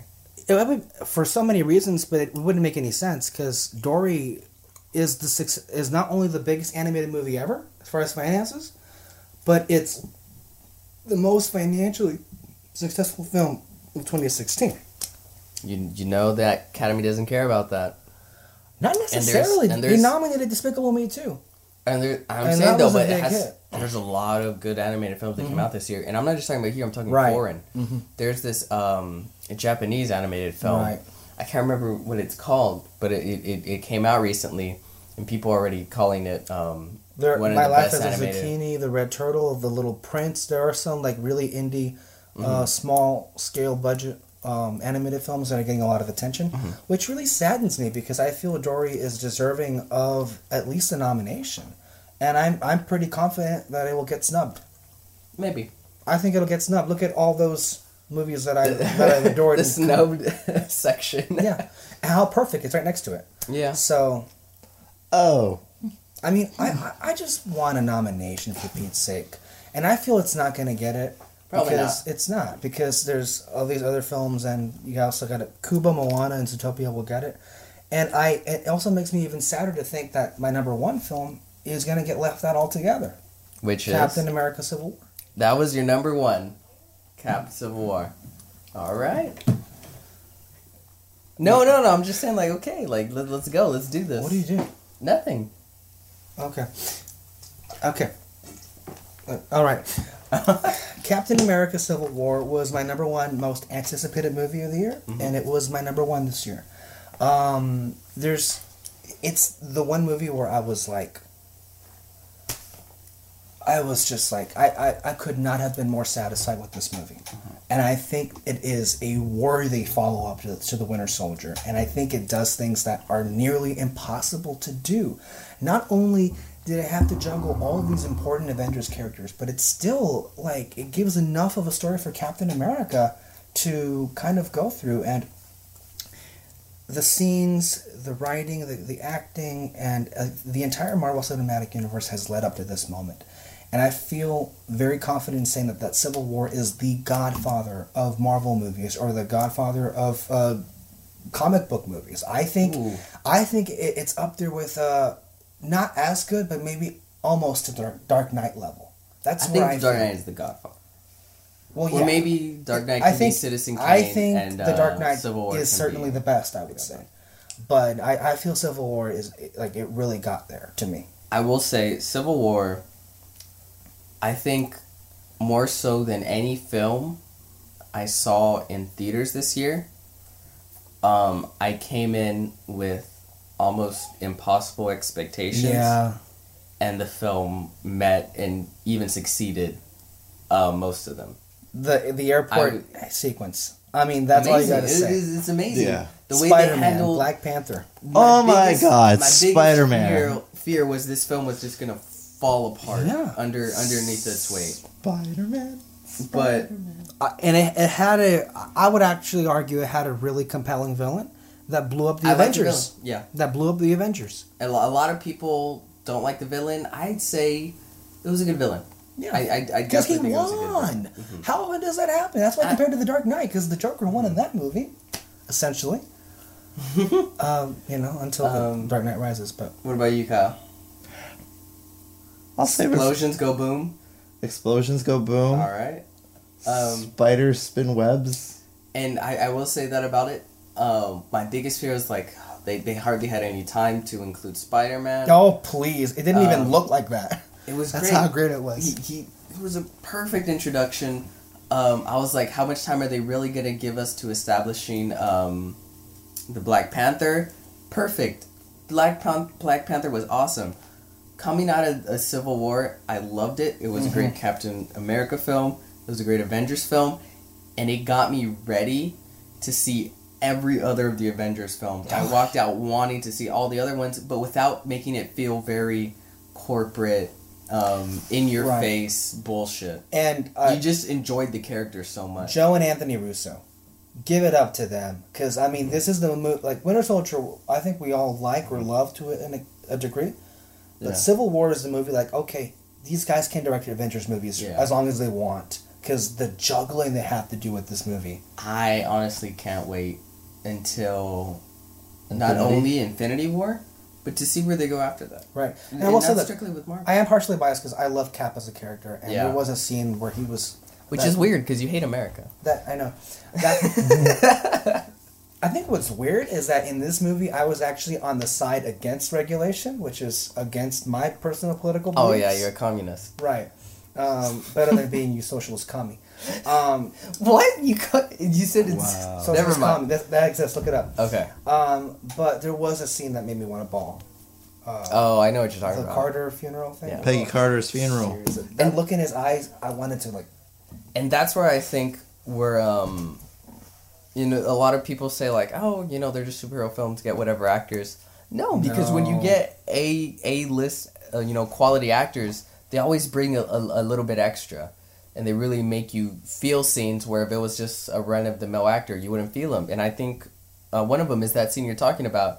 He acted the shit out of it right there. When all it is just his face, carrying the woman he loved to her final resting place, the woman he never had a chance to be with, and it's a little bit heartbreaking. Yeah, what it is. Until another really sold person it. comes in. Until her niece came along. Yeah, which I would probably say is my least favorite aspect of that. Cap film. has no shame. She wasn't in the ground 2 days, Cap. 2 days, and you're moving on her niece. To be fair, that does encapsulate America in this time. There was one final thing I wanted to say, but I think you completely mind wiped me. I don't recall what it was. Continue. Grab her by the shield. What? Grab her by The shield, because he's Captain America. Those are my 10 favorite movies this year. It's a good list. I like it. Thank you. Very good. This means so much coming from you. I enjoyed all the films on your list, and the ones I haven't seen yet. I really want to see. What about you, Kyle?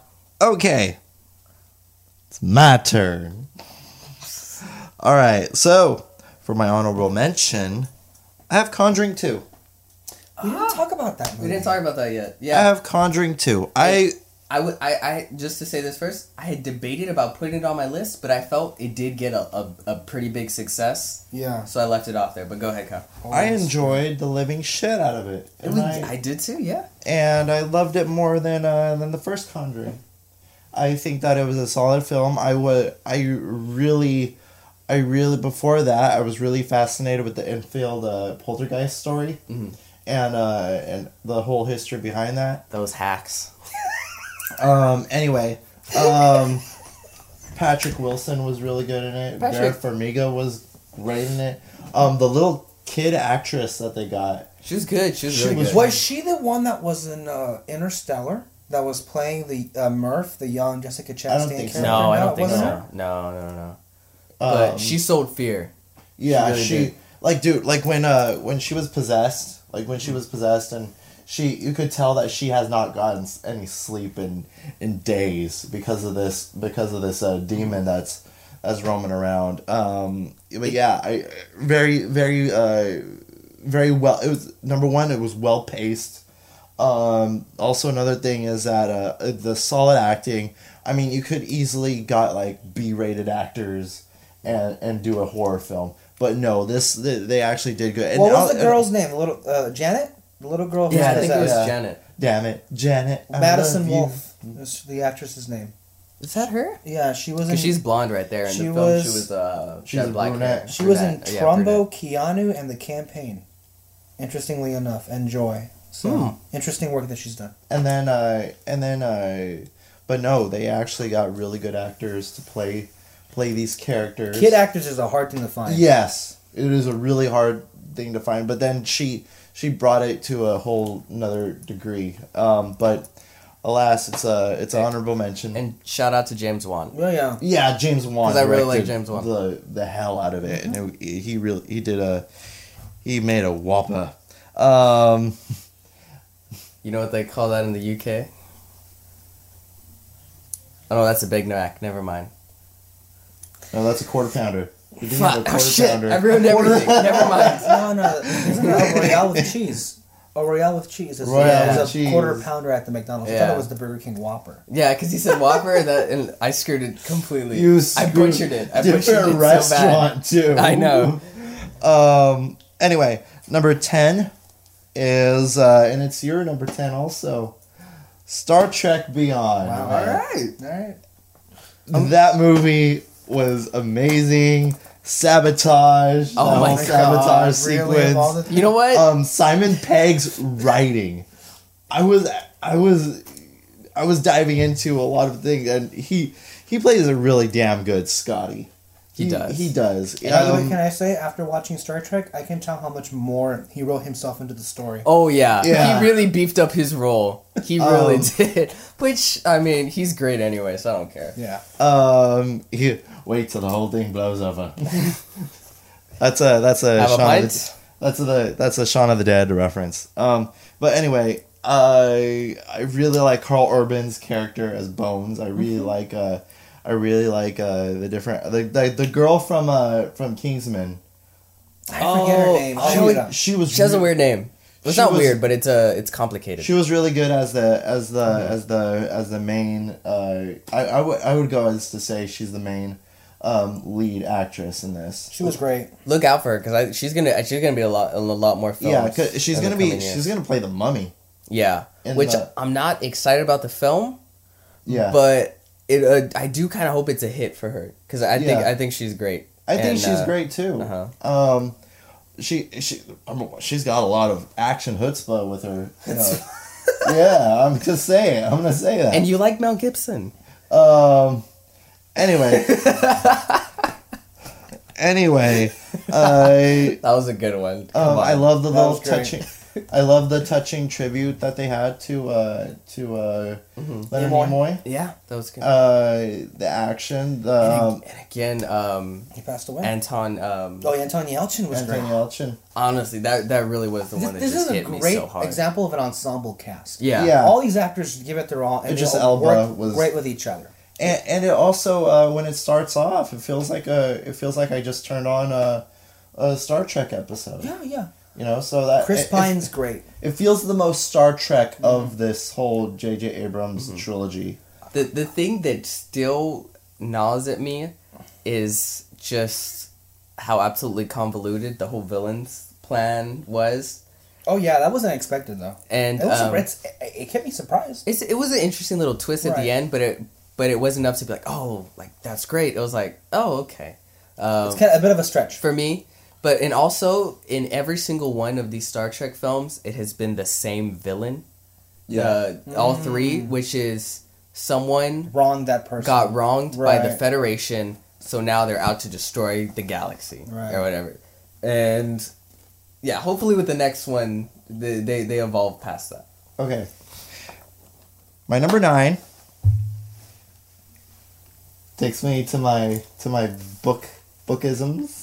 Fantastic Beasts. Oh, okay. And where to All find right. them. This is my first solid look at what J.K. Rowling can do as a screenwriter. You know, I see her full vision, and because she never screenwrited the original Harry Potter films, Screen wrote. but thank you. But then you finally see, you know, what a movie would be like under her vision and all that, and it really did good. Eddie Redmayne was really likable as Newt Scamander. He was really British. He was really British, really. I'm not sure that's a compliment from you. You take it how you wish, sir. really Matt Smith from Doctor Who ish. I really liked the visuals. I really liked the actual creatures. I really liked the sense of wonder that you got that I have not felt, because all the rest of the Harry Potter movies, we can agree that it really got dark after you know. I mean, the most wonder I think you get from Harry Potter was the first one. Yeah, and it took me back to the first one when you see all the beasts and him wondering, and the actress Him wondering. wondering. Shut up! I'm sick. But then you have the two sisters in the movie, Queenie and the other girl. Lisa? Is it Lisa? I don't know. I don't know who the actress is, but it looks like she's gonna play the lead in the new Alien film. Covenant? Oh yes. Yeah, the Alien Covenant. I like, you know, the humor. Dan Fogler, I think that's his name. Oh, The guy who played Jacob. the human, the dirty muggle. muggle. The muggle. He was really good. Dan Folger as Sounded- Jacob. It sounded so hateful when I said dirty muggle. Colin Farrell did good. It was Tina, and she's portrayed by Catherine Watson. Yes. Watterson, actually. Watterson. Who plays her sister? I really like the line where she said, "where they left them once again." Queenie? Yeah, and then and she said, "Oh, but I made them cocoa." Alison Sudol. I really like that line. It just had a lot of humor, a lot of magic with it, and I felt and I felt a lot of. Can I just say, like, What? I agree with everything you're saying. I felt a sense of magic in this Harry Potter film that I hadn't in any of the other ones, and I enjoyed the shit out of this movie. And coming from me, who like is very like whatever on Harry Potter, I really liked it. I had a great time. There are problems, but I had a good time with it. This film frustrates me. Really? It really does. Because half of this film I really enjoy, and it's everything you're saying, Kyle. Wandering it's the Beasts magic, part. the characters. For me, Newt, I never really cared that much for, but I really love the side characters, like, the Muggle and Queenie, and what's her name? Tina. Tina. I thought, like, Tina Belcher. I liked her. Like, they were all characters that I enjoyed spending time with. Right. But again, it really just then you have the other half where it feels almost completely unconnected to what's going on What's with his Fantastic name? Grindelwald? Beasts, with Grindelwald, Right. But the black smoke thing going everywhere, and the Obscurus. the Obscurus. I'm not a nerd like you, Yeah, I am. I just didn't remember it. And everything going on with that, and the Ministry of Magic, all of that, it's like, why is that in this film? This absolutely does not connect with this film, and every time it would cut back and forth, it's like, I enjoyed both of the films that were cut together, Right. but I wish they were their own separate film, because Fantastic Beasts should have been entirely like the first Harry Potter film, where it's vibrant, it's colorful, it's nothing but whimsy and Especially and since beauty. It'll be 5 of these movies. Yeah, and but that's what it should have been. And then you could have had that spin-off, and then you could have had another spin-off in which your lead was young Dumbledore. See, I never saw any. When I saw it, I didn't get any of those problems, but I understand what you're saying. Yeah. My biggest problem going forward is, why is Newt Scamander being pushed aside?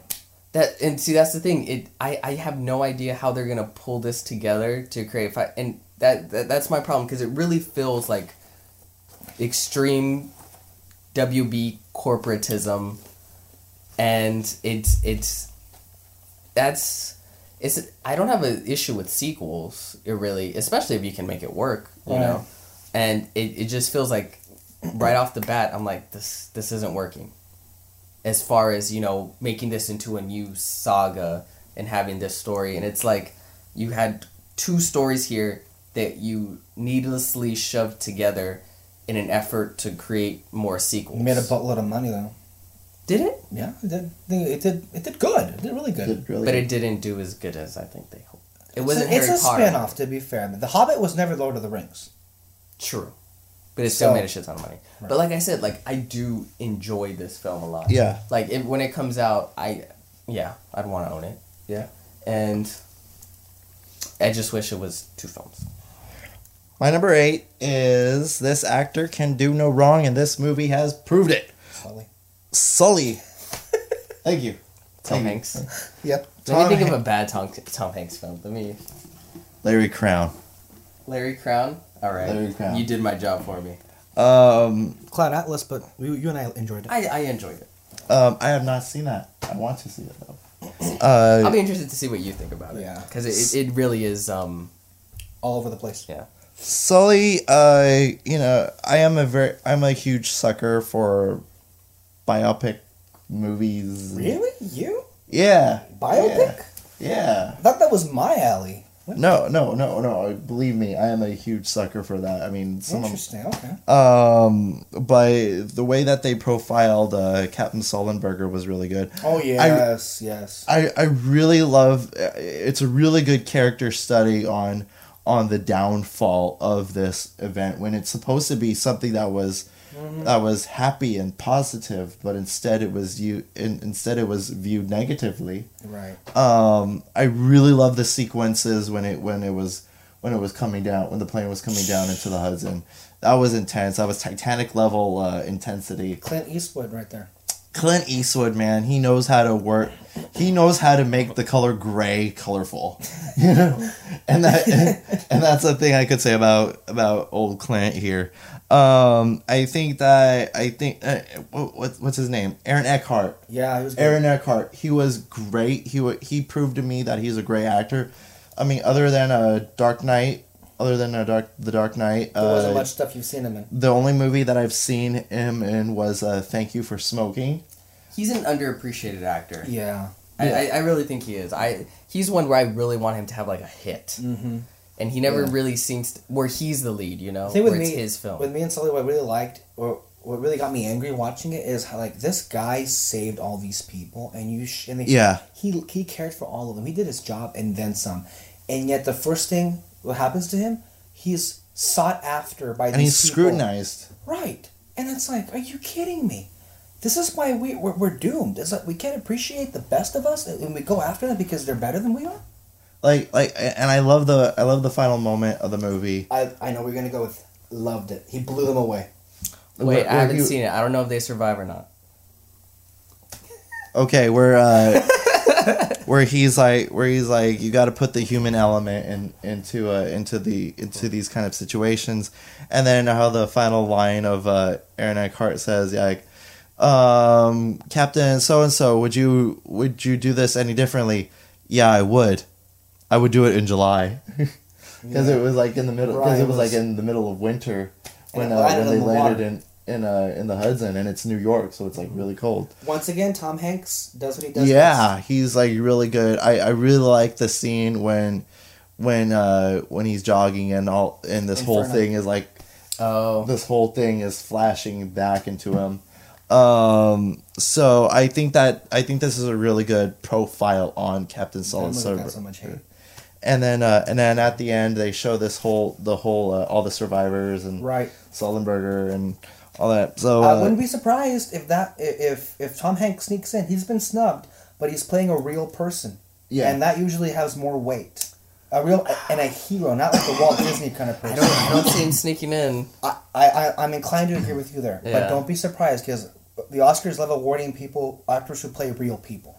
You know what though? Tom Hanks has, for the last few years of his films, he's been like at the heels of like best actor nominations and possibly even award. These next couple of years, I have a feeling he's gonna finally just break into a certain role and get it. Because it's like he's the male Meryl Streep. Yeah. I mean, not getting nominated, but he always brings it in every movie, and I'm there whatever he has to show. Number 7. Yes. It is definitely viewed as the better trilogy of this whole entire franchise. Captain America: Civil War. Oh, okay. The better trilogy. The better third film, I think you mean. Oh, okay. Yeah. So I think that okay. Best on-screen Spider-Man, and he was only in there for 15 minutes. Got some strong feelings here. I would say Wait for Homecoming. Anyway, Toby's still my man. It wasn't his movie. I mean, so and then another thing, the end sequence when you see Tony, he's realizing who the actual murderer of his parents are, and that realization and that betrayal that he feels towards it was alcoholism towards Captain America for knowing this whole incident, and then Baron Zemo, is that his name? Is that his name, Baron Zemo? It's just Zemo. Yeah, it's just Zemo. Yeah, so, he's not a Baron. And then Zemo knowing, and then that airport sequence. That was a really well shot sequence. And then, can I ask you this question? What? Are you still on Team Iron Man? I don't know. I'm really? Because that was a big part of this movie. Like going into this, were you on Team Iron Man or Team Cap? I was on Team Iron Man. And going out of it? I'm teetering on both sides. What do you think, Peter? Oh, me, I was always Cap. I was always Cap. Yeah. I'll say this, in the movie, I was back and forth because he did such a great job of setting up both sides. But I was always Cap to begin with. But the great thing about Captain America, this is the reason why I get angry when we get bad comic book films. And it's only because I love comic book films so much, and I know we have like 20 shows, right, like 20 films coming out. We're gonna reach a level, a breaking point of saturation, especially if we just don't branch out and just try to do. I think it's just 4 letters. Different things and better things with the genre. And the 2 biggest films that I think encapsulated what the superhero film can do is Suicide Squad. Oh wait, no, sorry, not that one. I mean Captain America: Civil War and Deadpool. Those were the 2 this year where I was like, these are the films that give me hope going forward. It's the only 2 where I'd say these are great films. Yes. Doctor Strange felt just shy of that, but It feels like whenever they want to make a big risk, they go back to their same formula. Yeah. They did that with Ant-Man as well. Yeah. And they go back to their Iron Man. Civil War was the risk, though. Yeah, Civil War was the risk. This movie and it really paid single-handedly off. caused a division between Perlmutter and Feige, which we all know of. Which is awesome, because we got a better film. Yeah. But anyway, we all ranted enough about Civil War. Number 6 is a little-known movie. It's on your list. And I think that everybody should at least see this movie once. And that is if tension was ever put, defined as a film, 10 Cloverfield Lane would be it. Number 1, I was actually really surprised with the performance that we got out of Mary Elizabeth Winstead. She was really good. She's a great front lead for this. You actually felt her, her struggle. You actually felt her dips and valleys and her predicament. And her predicament. And then John Goodman, man, he was so intense.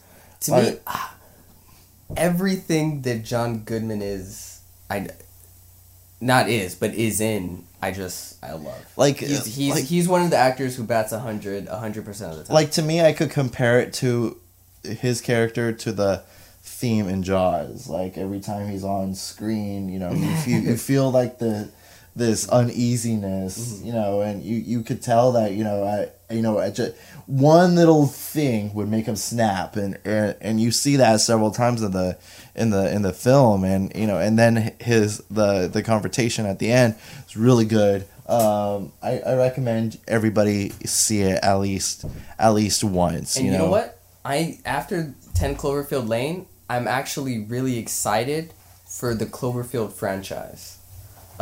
Because they're doing this thing where they get little known films with great scripts or great ideas behind them, and they're able to get the money and the backing and the marketing for them by just slapping Cloverfield on the title. Isn't there another one coming up shortly? Yeah, there's a film that was originally titled The God Particle. Yeah. And now they decided, okay, well, we'll make this part of the Cloverfield film.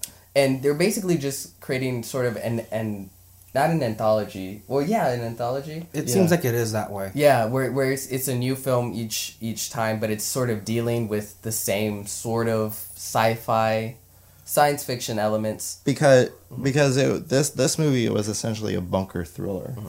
And it's great. How does it compare to the first one? I actually saw the first one like 2 days ago. And when the first one came out, I really loved it. And it had a great marketing campaign behind it at the time. Watching it again, I don't like it as much.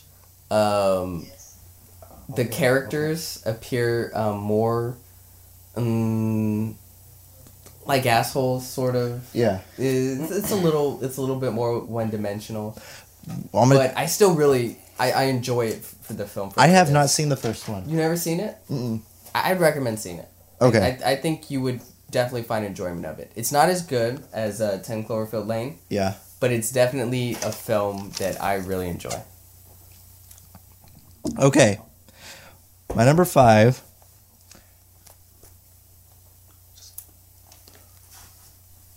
Just a little. My number 5 has got to be Zootopia. Okay. Very, very powerful. I was surprised on how powerful it was, especially in one of the most divisive years in all of U.S. Recorded history. In all of yeah. I don't know. And I think that No? that this really showed how just a little bit of kindness and not just kindness. I mean, fuck kindness.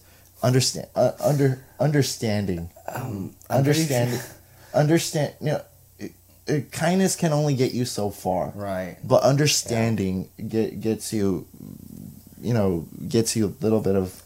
You can be kind to someone you think you're better than. Yeah. You're superior to. So I kind of get what you're saying. So understanding, you know, your other man, you know, is Or your fellow is animal. is something really powerful. The comedy in the movie is really good. I want to ask you this question: do you like it so much that if it were up to you, you would hand the Oscar to Zootopia over another film that I know you loved more? It is going to be on your list. Okay, if it winds up being that, I would be upset because I really like that other movie, but I wouldn't mind. But if it were if it were up to you, you would hand it over to you know who. Yeah. Okay. Yeah. But if that's the final verdict, I wouldn't be against it. Okay. Okay. Number 4, we discussed this earlier, and it is Hacksaw Ridge. I'm a huge fan of Mel Gibson. This movie really did it in for me. I just really liked the visuals that they did with it. I really liked the action, the way that, you know, you actually felt part of that war. Like if they threw a grenade in one scene and I'm like this, I almost wanted to duck. You know, that's how powerful it was. And then surprisingly good acting from two people who I originally thought were stick in the mud actors. Sam Worthington and Vince Vaughn, yeah, and they were really good in it. Hugo Weaving showed me that, you know, nobody should come close to the king of the elves, Lord of the Rings. Oh, okay. And then Andrew Garfield, man. Andrew Garfield, he really delivered on this empathetic For me, look, for my money, you know, hero. If it were up to me, I would hand him the Oscar right now. Okay. But it isn't. I know. But I mean, it's worth saying if it was. My number It should be. My number 3, this movie could have not worked. It on paper, it shouldn't have worked, but it really did. It was really a passion project of everybody working on it. Specifically the person who stars in it, and it is Deadpool. Deadpool really, number one, it's the funniest film I've seen. Like all these references, like Less Angry Rosie O'Donnell, or, you know, all these other quips that he has is really funny. I just cannot get over how great this movie wound up being. I was laughing throughout the whole thing.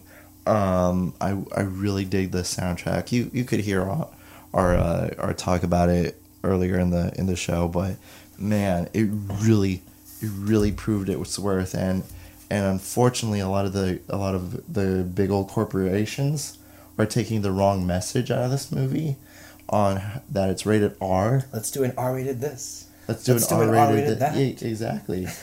And so just because it's rated R, it was successful. No, it wasn't. It was because passionate people made this with... It's kind of like the Lego movie.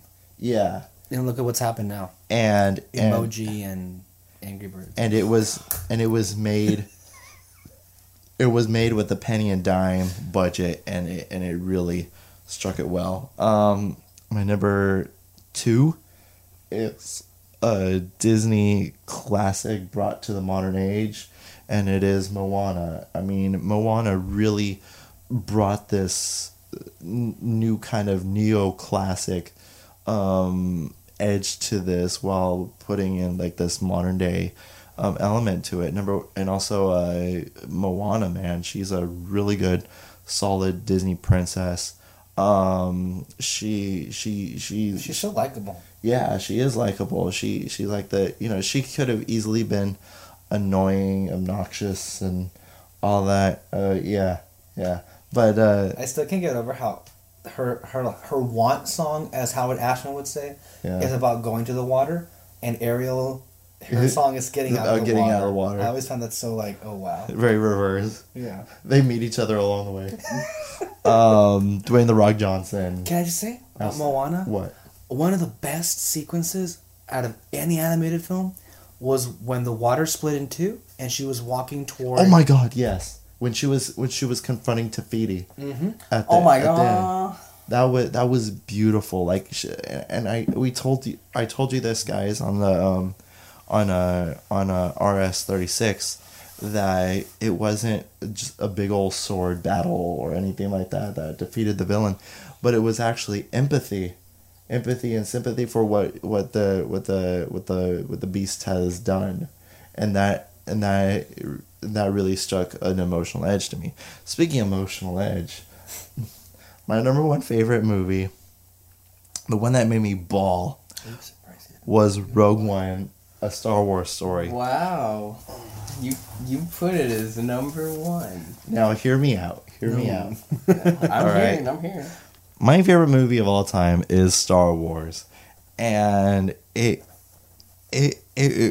takes a lot to connects a lot. It takes a lot to connect that same emotion that I got from the first time seeing the movie, and though I think it was bigger emotion than the first time seeing the movie. And that final act, and the way that it connected with my favorite movie of all time, really, really drove it home for me. And I see a lot of the flaws that a lot of the people say, but because of that connection with Star Wars, it really changed it. It really brought it home to me. So I don't know. It made me fall in love with Star Wars that much more after seeing that. And also another thing, best villain scene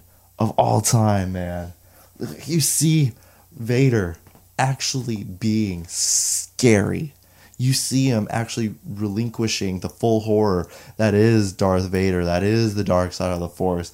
You see him tearing down these rebel soldiers, and to get the plans of the Death Star, and he does it, and you see why he's pissed in Star Wars. So kudos to the people who wrote this movie and made this connection with me going home. But did you enjoy anything before the ending? Oh yeah. I was liking the whole. I mean, as soon as they hit Jeddah. Yeah. Jeddah and everybody was on Jeddah. That's when the movie really kickstarted it for me. Oh, I completely agree. Everything before that kind of feels like an epilogue. Or epilogue's at the beginning, right? Yeah. It kind of feels like that. I mean, I like the stand down between Krennic and Mads Mikkelsen's Galen Erso. I like that standoff, but other than that, everything around it was but then, when all the build up was to me, but then when you got to Jeddah and everybody was together and they were going their separate way. It kicks off from there, definitely. It really kicked off from there. I really liked the action sequences.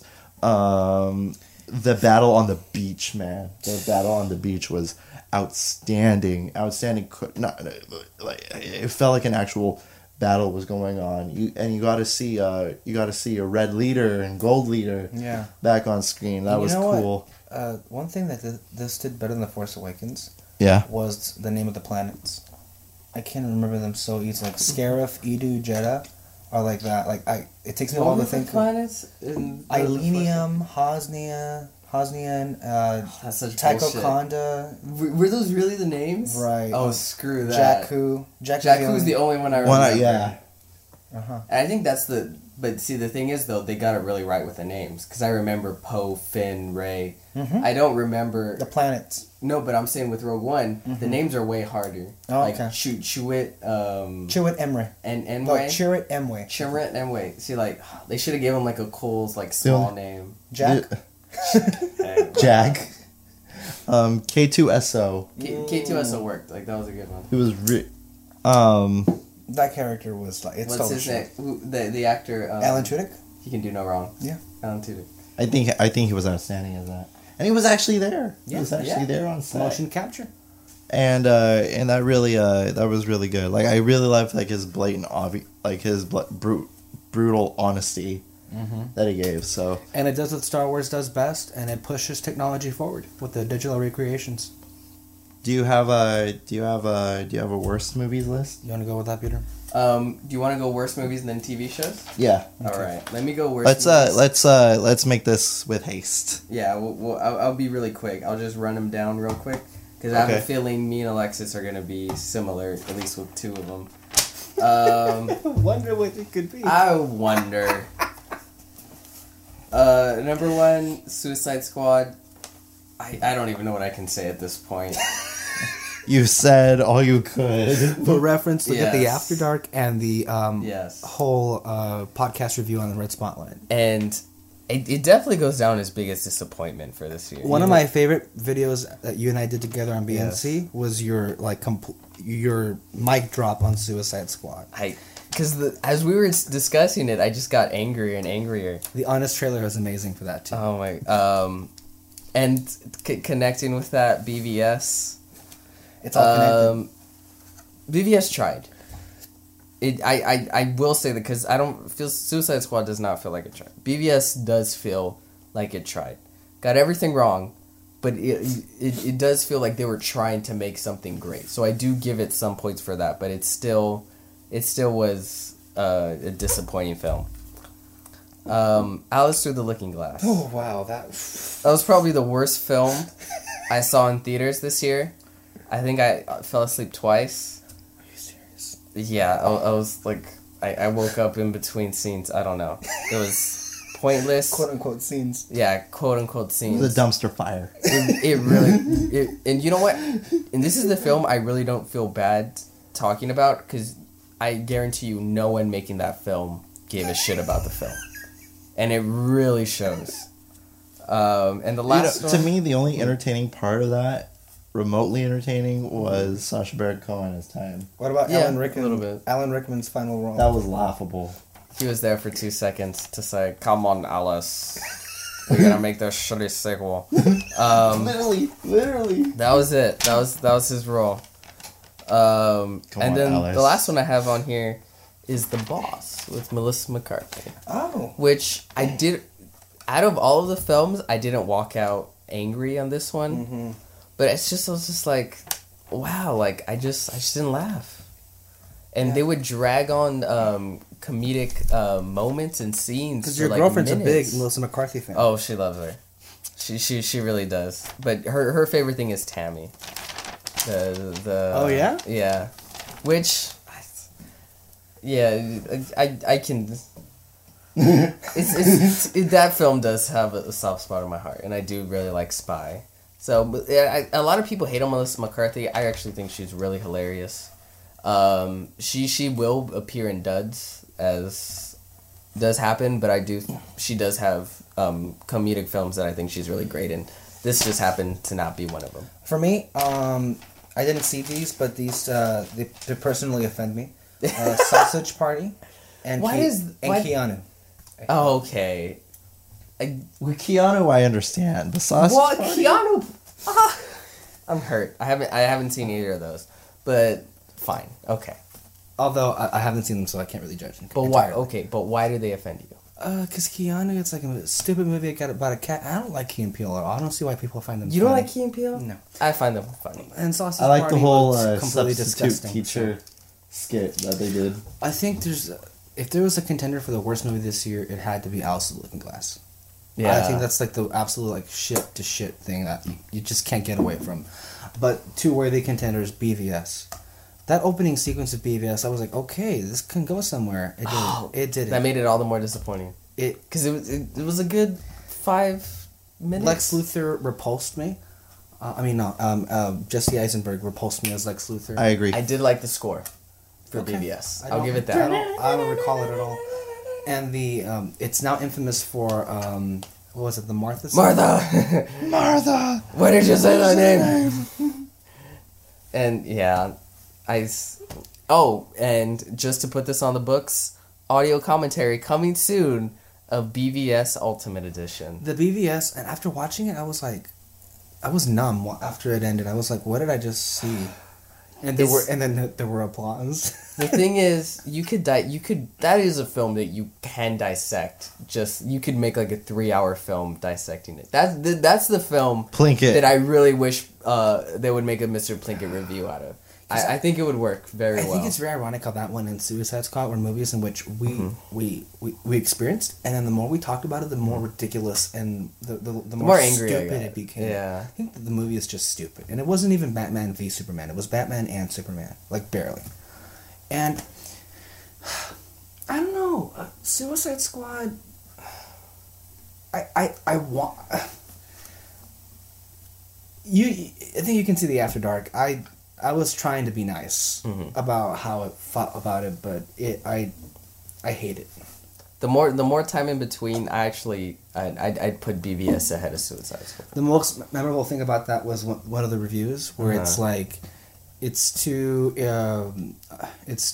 irrelevant to even register as revolting or something. Oh, you just had a weird fetish for negative Suicide Squad reviews. Oh, also one more thing about Cap. I predicted the headlines. Captain America Civil War is everything Batman v Superman was. Oh. Or Captain America Civil War did everything right that Batman v Superman did wrong. Which I love those headlines. Marvel fanboy over here, yes. So, yeah, that's it for me. You, Kyle, Okay. you saw a lot more movies than we did. yeah. All right. Out of the 32 movies shit. I've seen this year, Good lord. BVS and Suicide Squad are not on there because I've seen worse. All right. Well, in my opinion. It's probably wrong, but go ahead. Number 5, I have not seen. Well, I have seen a lot of boring movies, but this has got to be one of them, and it is Warcraft. Oh, okay. My God, Honestly, That looked like shit. I'm sorry. I'd put it ahead of Suicide Squad. how dare they make goblins and ogres and all that shit so boring? It was boring. in You battles saw it and too? Yeah. Oh, wow. I saw it at home. how dare they make Ruth Negga look boring? She was in there? She was in there. Wow. She was like the queen. But of you the know land. what? They tried with Warcraft. You can tell they genuinely tried. It was just... It's And the it- BVS syndrome. And it's just there was like too much going on. It was clusterfuck and all that That shit. really I pissed don't. you off, didn't it?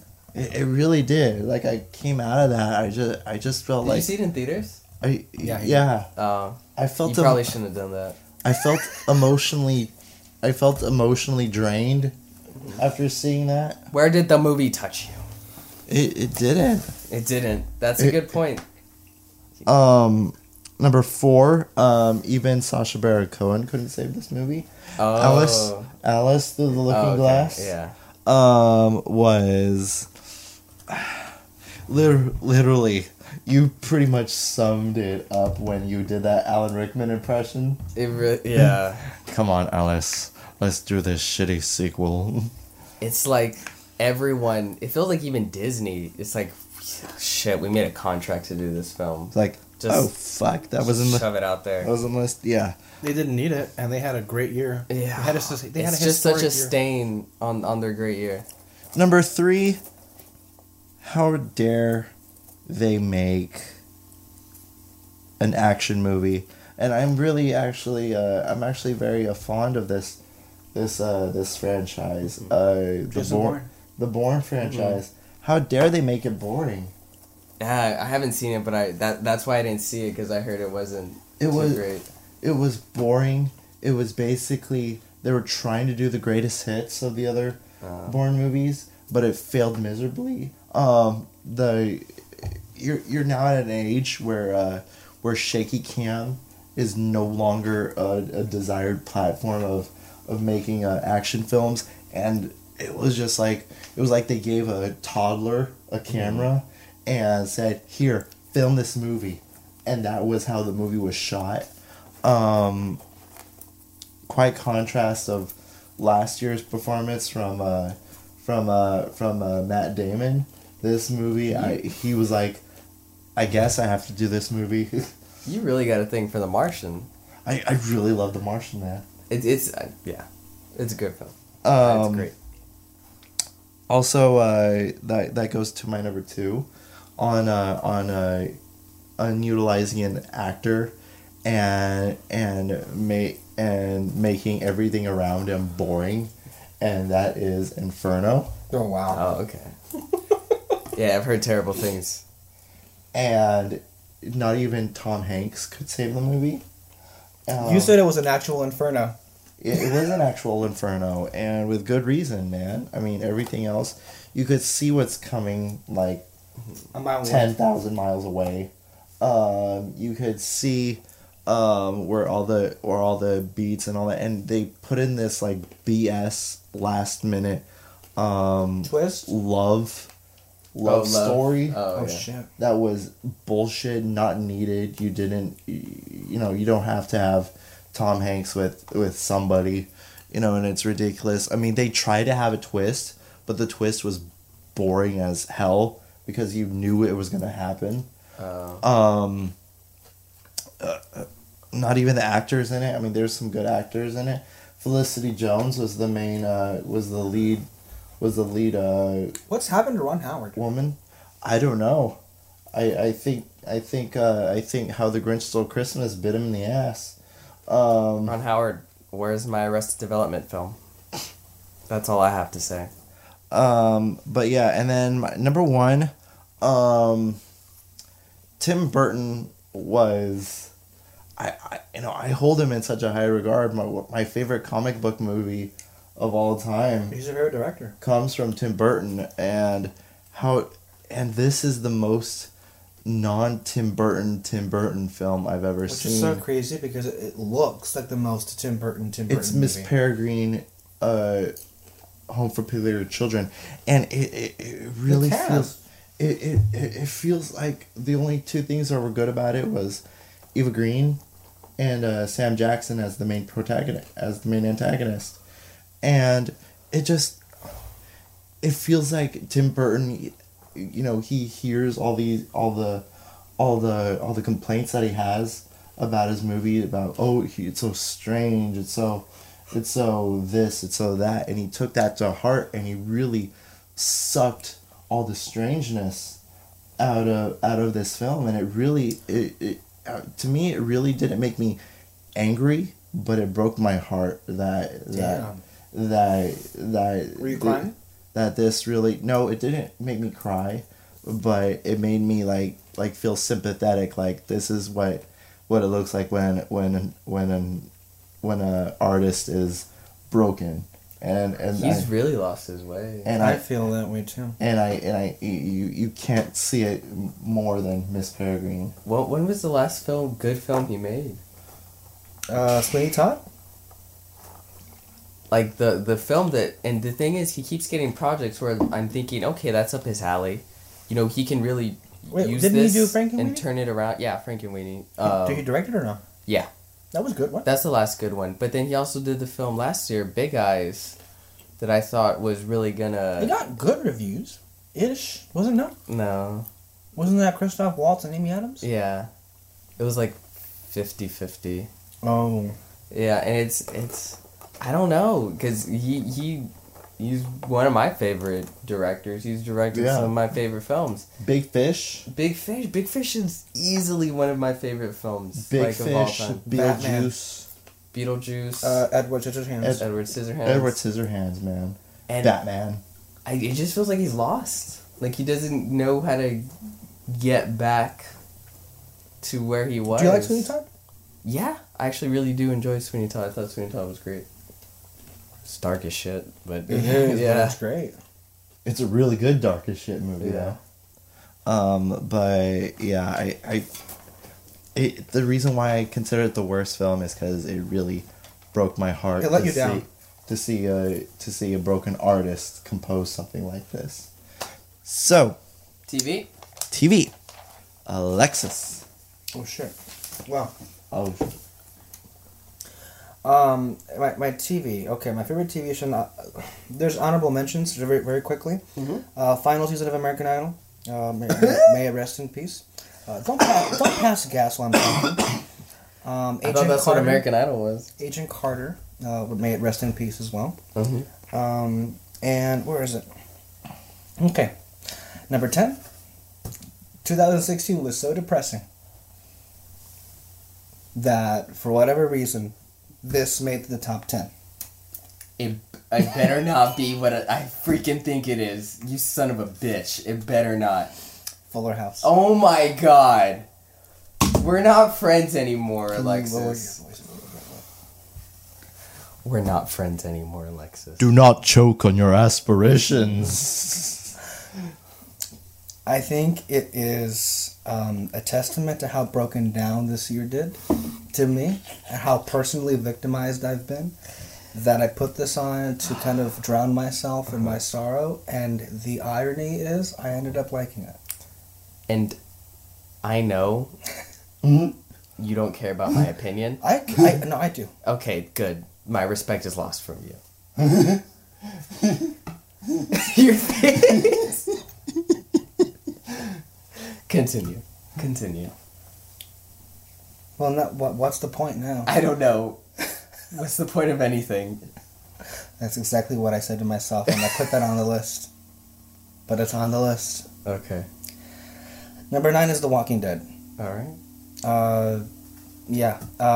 I used to love this show, and it would be like... I do love it, but it's like... For whatever reason, this past season, I like it a lot. It just hasn't caught on with me. I think the downside is how much of a downer this. It's a fucking. It's depressing, and it's like. It's a depressing year. It's tough to watch depressing shows on a depressing year. The episode where Negan came to like raid Alexandria and took all their shit was the week after the election. I'm like, why am I watching this when this just happened to me a couple of days ago? You need to watch Sunshine and Rainbows. Which is why Once Upon a Time is a number 8. Okay. Oh. Because and I'll tell you this was a show that I hated. I absolutely hated this show last year because the last season was, and I've told you, was a complete waste of time. Season 6, for better or for worse, they put the focus back on these characters, and I think you, as a fan of the show, would actually like the new season because they actually are trying now, and it feels authentic to what you and I liked, although you never liked the series to begin with, Peter. I would love to see that quote plastered on a poster. What? They're trying now, Alexis. Like, Shit on their promotional campaign. That would be my review to Wonder Woman. They're trying now. Well, we'll see. Yeah. Number 7, Luke Cage. All right. Luke Cage is a great show. Great cast, great ensemble cast, great characters, great music. You have to see this show. Mm-hmm. Absolutely. Number 6, Stranger Things. A phenomenon, really. It was. It really was. This is like the reverse Fuller House. It's nostalgia, and they do it right, and they add something new. That's why I like to describe Stranger Things, which is nostalgia done right. Mm-hmm. The kids are amazing, and I like. It's an 8-part series, but they do it great. I fell in love with it. Number 5, Daredevil. That second season 2. Wow. Mm-hmm. Wow. Like wall to wall, just like episode after episode after episode. And I really want to watch it again. At number 4, I was introduced to this year, Game of Thrones. You're welcome. Thank you.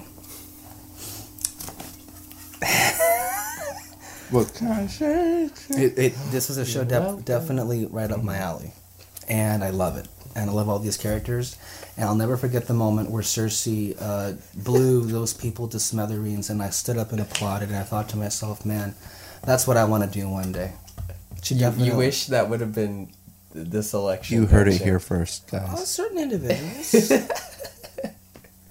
At number 3, House of Cards. They came back strong this year. The fourth Was it this season. year? It was, early last year. Remember, it was March. Such a long year. Right. You're telling me. Yeah. It was March of last year. Okay. But they came back with a strong fourth season and loved it. Absolutely loved it. At number 2, Star Wars Rebels. Twilight of the Apprentice. Come on. That was an epic showdown. I shall kill you, Snips. Okay, that took a turn. Okay. That was what it said. Let me guess your number 1. Can I Mr. guess? Marvel fanboy. You know why he's doing it? Because it's this is the stage and that show's life.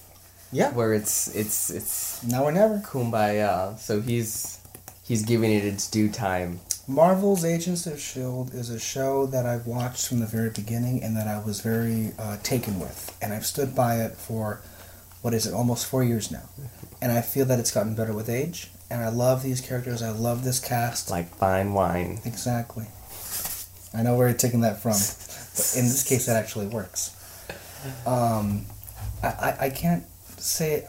It's one of those things like where it's so underappreciated, it's so underrated, it's dismissed entirely, and it breaks my heart because this was a show that, like, personally, if it ends up going the way we expect it to, and if they ended, I will personally be victimized. Oh my God. And I will never Personally be victim. No, seriously, this is my favorite show right here. It's like this is the one that I absolutely adore the most. And if Marvel doesn't do anything to save it, I'll never forgive them. Okay. And I'll come after him first. You heard it here, Marvel. You could lose a longtime fan. Oh my God. Do you want to go next, or do you want me to go next? I mean, because you wanted to go last, I'll go next. All right. Okay. Yeah. All right. Number 10. Wait. Thoughts on my list? Go ahead. I'm kidding. I really like the list. It's a good list. You Every at one of least those- like 8 of those shows. At least 8 of those shows are good. At least 2 make me want to strangle you. But overall, that's still an 80%. That's still a passing grade. It's good. All right. Number 10. I know you absolutely hate competition shows. Yes. But I have to say, with the addition of Simon Cowell this season, it has been the best yet. AGT. I really like this season. Number what? Number 10. Okay. America's Got Talent. Right. And Well, Simon Cowell, where anything he touches turns to gold. the talent that they have on this show, and I'm sighing. Guy. I sighed. I want everyone to know that I sighed. and you have Howie Mandel's Gold Buzzer. You mean Gold Gizmo? Buzzer. Yeah, his Gold Buzzer nomination actually won this year. Grace Vanderwall. With a 12-year-old girl who, and it's amazing. She's 12-year-old, but she commands the whole entire theater that they perform at, and it is a true wonder. I mean, there's several other people who were going there, but then it was great. It was great. What is it, Peter? One of my shows on my list has an episode that addresses, not addresses specifically, but in a way, reality shows. So, Is Simon back for next season? Mm-hmm. screw Simon. He's the best. Sure. Number 9. This guy took a talk show and the standard talk show formula and completely turned it on the traditional talk show and completely turned it on its head, and that is Stephen Colbert. And also I give credence to this. He resurrected Jon Stewart, and Jon Stewart gave one of the best To no avail. gave one of the To no best speeches that he's ever given in his career. And also, I have to say that he's entertaining. Oh my god! Like he's the ultimate satirist. The convention weeks were amazing with him Yes. and what he did, Yes. and it was also heartbreaking to see him on election night. Yeah. And That was devastation. right there. what I do want to say about Stephen Colbert is a lot of people, I think, see him as the second fiddle to Jon Stewart, and I think that's really unfair. Yeah. Because they both do the same thing, but they tackle it very differently. And Stephen Colbert does just wholly original and hilarious things that I think are just purely him. Yeah. You know, just they are Stephen Colbert, and I love him. He's amazing. And my number 8. I have not seen the first half of the 4th season, but I have seen the third season, and I have to say that what they did with bringing alien technology and bringing in What all are these you talking elements about? Shield. is Hive. Agents of Shield is outstanding. Like what they did. Okay, the whole cat and mouse thing that was going on with Hive. Amazing.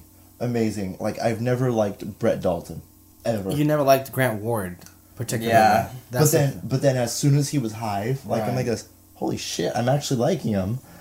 And when he was Hive, he gave this, ultra performance, and one of my best favorite moments of the show is in it the finale. in the finale, Right, essentially. when Coulson was in a hologram, and he said, Such a sucker. "Help me, Obi-Wan Kenobi. You're my only hope." That's and then classic Phil Coulson, though. when he works said for him. that, That's classic Kyle Lira. What are and you that's talking about? that's in character though. Yeah. He's in character. I understand that. and that's it's a great moment. And I was like this, yeah. See, like, do your if thing, you really Coulson. love the Hive thing, I'm surprised you haven't seen the Ghost Rider stuff. They did great things. Ghost with Rider stuff was really good. Yeah. They handled the character very well. Number 7? Yeah. My number 7 is you guys haven't seen it, but it is outstanding, and it is The People versus OJ. I think that it is. I think it is a an actor's television program. Sarah Paulson is amazing as Marsha. Cuba Gooding Jr. Cuba Gooding Jr. as the Juice was good. David Schwimmer at first. Oh, yeah. All I could see is Ross, Mm. but then as soon as it went on, he was This very. is the first thing he's done where I've actually noticed him since I haven't seen it, but hear buzz for what he actually does instead of what has he done since Friends? Madagascar. He played the giraffe in Madagascar. Oh, But anyway, also another thing that was really good about this was that they had John Travolta as Shapiro, and he was fucking unbelievable as Shapiro. Like he gave this boisterous, performance as like this. it's a great cast. This dirty LA lawyer, and you could tell that he's been at this business a long time, and to him that this business is personal. This was produced by Ryan Murphy, right? Yeah. Yes. He's great. And I have a love-hate relationship with Ryan Murphy. and this way from beginning to end, I loved it. It was like I was seeing the OJ trials, and I was watching this with my parents, and who were actually lived They lived through that. through that, and they actually remember They going were home. there in the footage. Yeah, they went back. They would always come back from home, and they would turn on the TV and watch the OJ trial going on, and that was the whole thing. And also there was a brilliant not so subtle jab at the Kardashian family legacy that was absolutely icing on the cake. Well, Ryan Murphy is anything but subtle. My number 6 is a depressing show for a depressing year. but the performance of this guy alone, absolutely kills it and nails it on the head, and that is The Walking Dead. Oh, okay. With Carl? Negan, and Negan, man, Jeffrey Dean Morgan is outstanding as marry Negan. him already. I know. Seriously. God, you have such a man crush on him. It's beyond that. It's definitely beyond that. I think that this show really gotta go. I'm sure you said that several times watching it. Yeah. Number 5. You guys might not have noticed, but I was watching. I was binge watching a show a little while ago, and it's not. Okay. It's not the one that you guys were thinking. Oh, okay. All right, and you guys, it shouldn't surprise you because it is a very British show. But I really love The Crown.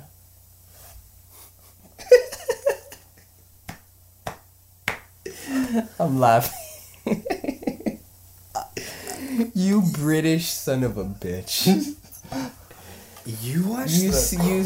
this? You I see saw But The you Crown. don't watch House of Cards. No. See, if it were British, That's the issue. You The should- House of Cards did start with the British. did. It show. did start with the British. Yeah. If you would have started him with that, maybe you would have got somewhere. But you had to give him American. You know he's a traitor to the colonies. He's all about the crown, apparently. But anyway, it was a phenomenal show. seriously. John Lithgow. How have you not given up your U.S. citizenship yet? And Beats just me. Become full-on British.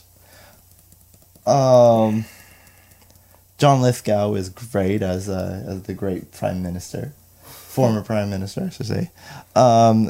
Matt Smith as Philip. Matt Smith is in there. Matt Oh, Smith that is gave in it. Away. It's Doctor Who. Yeah. But he's actually vicious and conniving. Isn't he like your least favorite Doctor? Yeah, Wow. but he was really good in this one, and also you have Jared Harris as King George VI, the one that Colin Firth played in the King's Speech. Colin Firth. Yeah, he's the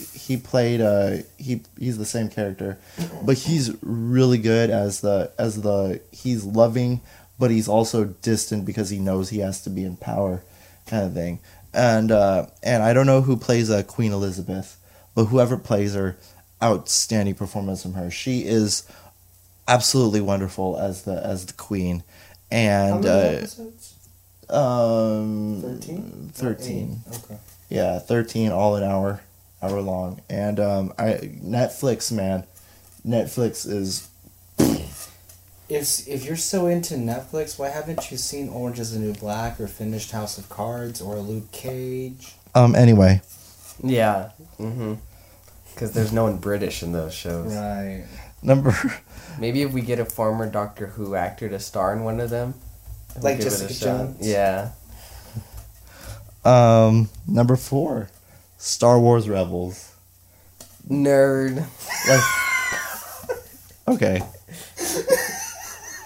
Like you said prior, Twilight of the Apprentice Shit, man. killed it. The whole mall coming back thing. Mm-hmm. I mean, he not For only the came. third? For the third. Second? I don't Didn't- remember. He didn't come back once, not twice, but 3 times this year. He just won't die. He's like a roach.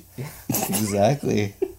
And he absolutely and what Dave Filoni is doing over there at Lucasfilm is really on one level, it's Vader and Ahsoka, right? Vader and That took the Ahsoka, man. cake. But then what we're watching the show right now and where it's going, It looks like there's another showdown between 2 famous characters that we have not seen since 1999. fuck.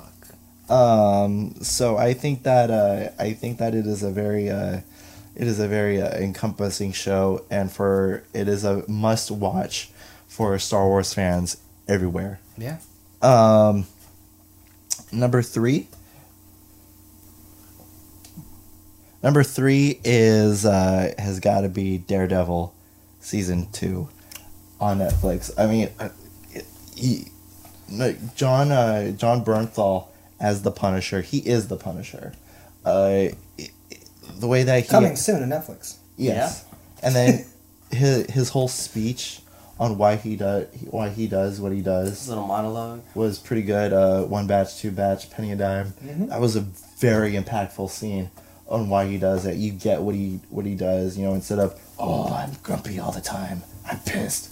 Instead of doing instead of doing that, and then you have Charlie something. Charlie Cox. As a Daredevil, and he's good, and I like the dynamic that he has with Elektra, and their dynamic, what they have with each other. I really like the court drama that it becomes towards the middle, which leads up to It's about time they utilize that. which leads up to some entertaining shit right there. And also another thing, he's only in it for like an episode, but Vincent D'Onofrio, I think he officially becomes the Kingpin. Yeah. In season that 2, episode. yeah. He's like, there can only be one Kingpin. Well, not that he literally says King. That too. But also, he came into his own. Like, I am the crime boss. Nobody screws with me. And it's not about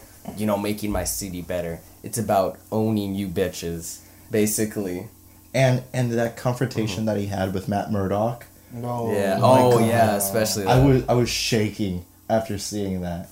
It was so good, so powerful. Arguably speaking, he may be the best Marvel's done with a villain. Yeah. I don't even think there's much argument to that. Yeah. No, Vincent D'Onofrio nails it out of the park as Kingpin. Number 2, little 80s nostalgia.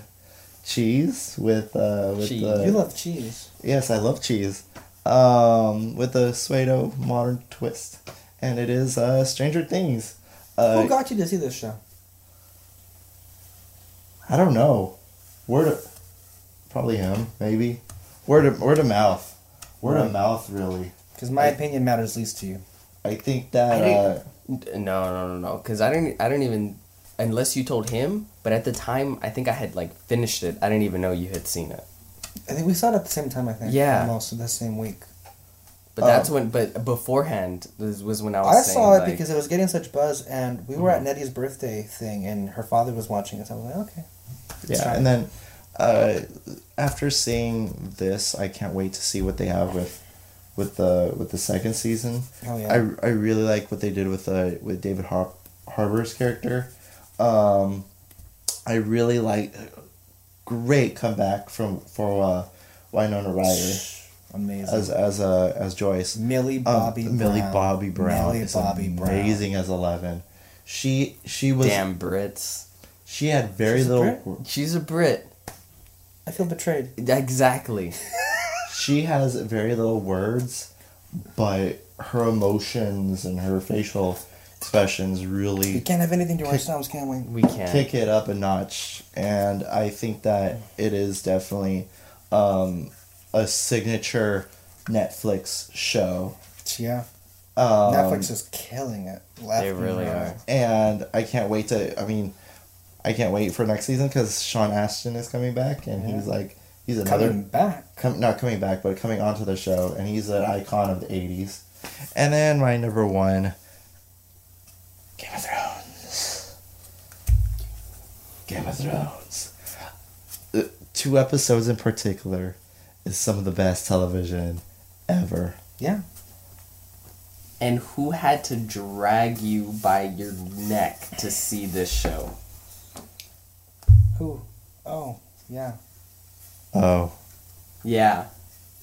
But anyway. Then someone else said that they watched it, and then immediately he binged it in a couple days. Throwing that out there. Throne? God. Yes, Throne. But anyway, Game of Thrones is outstanding. I really like what they did with the show. I've been saying, somebody put a counter on how many times I've said the word outstanding throughout this whole entire thing. It's no Fuller House. I've been counting outstanding, Credence, and O. Oh. I think it's a pretty solid show. The Battle of the Bastards. That was Braveheart-esque. That was Braveheart-esque. Yeah, you said it. You said it. That's one of my Perfectly. favorite battles. As I usually do. Just period. Yeah. Like not even taking it to account that it's TV. a television battle. Like that battle I think was done better than most film battles I've seen this year. So I mean, what they're doing with that show on HBO is great because we say a lot about Netflix, but HBO has been killing it for years and years and years. And then that final episode where number one we have Queen Cersei. Oh my god, that was the best ceremony ever. She has her comeuppance. She's now on top. Come on, tell me that wasn't satisfying. After the torture she had gone through the past 2 seasons, which is all her own fault, but still, that revenge, seriously. It's like I wanted to cry. And then when the Tommen's suicide. Mm-hmm. Collateral damage. And then we finally see our beloved Tyrion Lannister getting the respect that he deserves. Finally. Yeah, as being. And we finally see Daenerys leave and travel to Westeros. Yeah, after that, I'm like this, dude. They're all Season fucked. 7 is gonna be intense. Yeah, literally. So I think that Game of Thrones, just number one, beautiful visual storytelling. I love what they're doing. What Arya did with Walder Frey was icing on the cake. Mm-hmm. Great battle. Everything that has been going on is just go see it. Just go binge it right now. Just a couple of more that you finished your list. Yeah. Just other shows I wanted to shout out very quickly. Modern Family and Big Bang Theory. I haven't caught up with every episode, but whenever I catch it on, they're they're up there now as far as seasons go, and they're still making quality episodes. The same goes for Orange Is the New Black. It's really great, and it nearly cracked the top 10. But that was also somewhat depressing, so that's where I went with that. And it's been a good year for TV. Now, guys. Oh shit! I thought we were finished. Now, guys, it's time to get a little sad. Shit. Oh, you're ready. You're ready. Yes, my list. Let me guess. Number Bastards. 7, Arrested Development. Number 8, Arrested Development. First of all, it did not premiere any season this It didn't qualify in your eyes. Yes. Okay.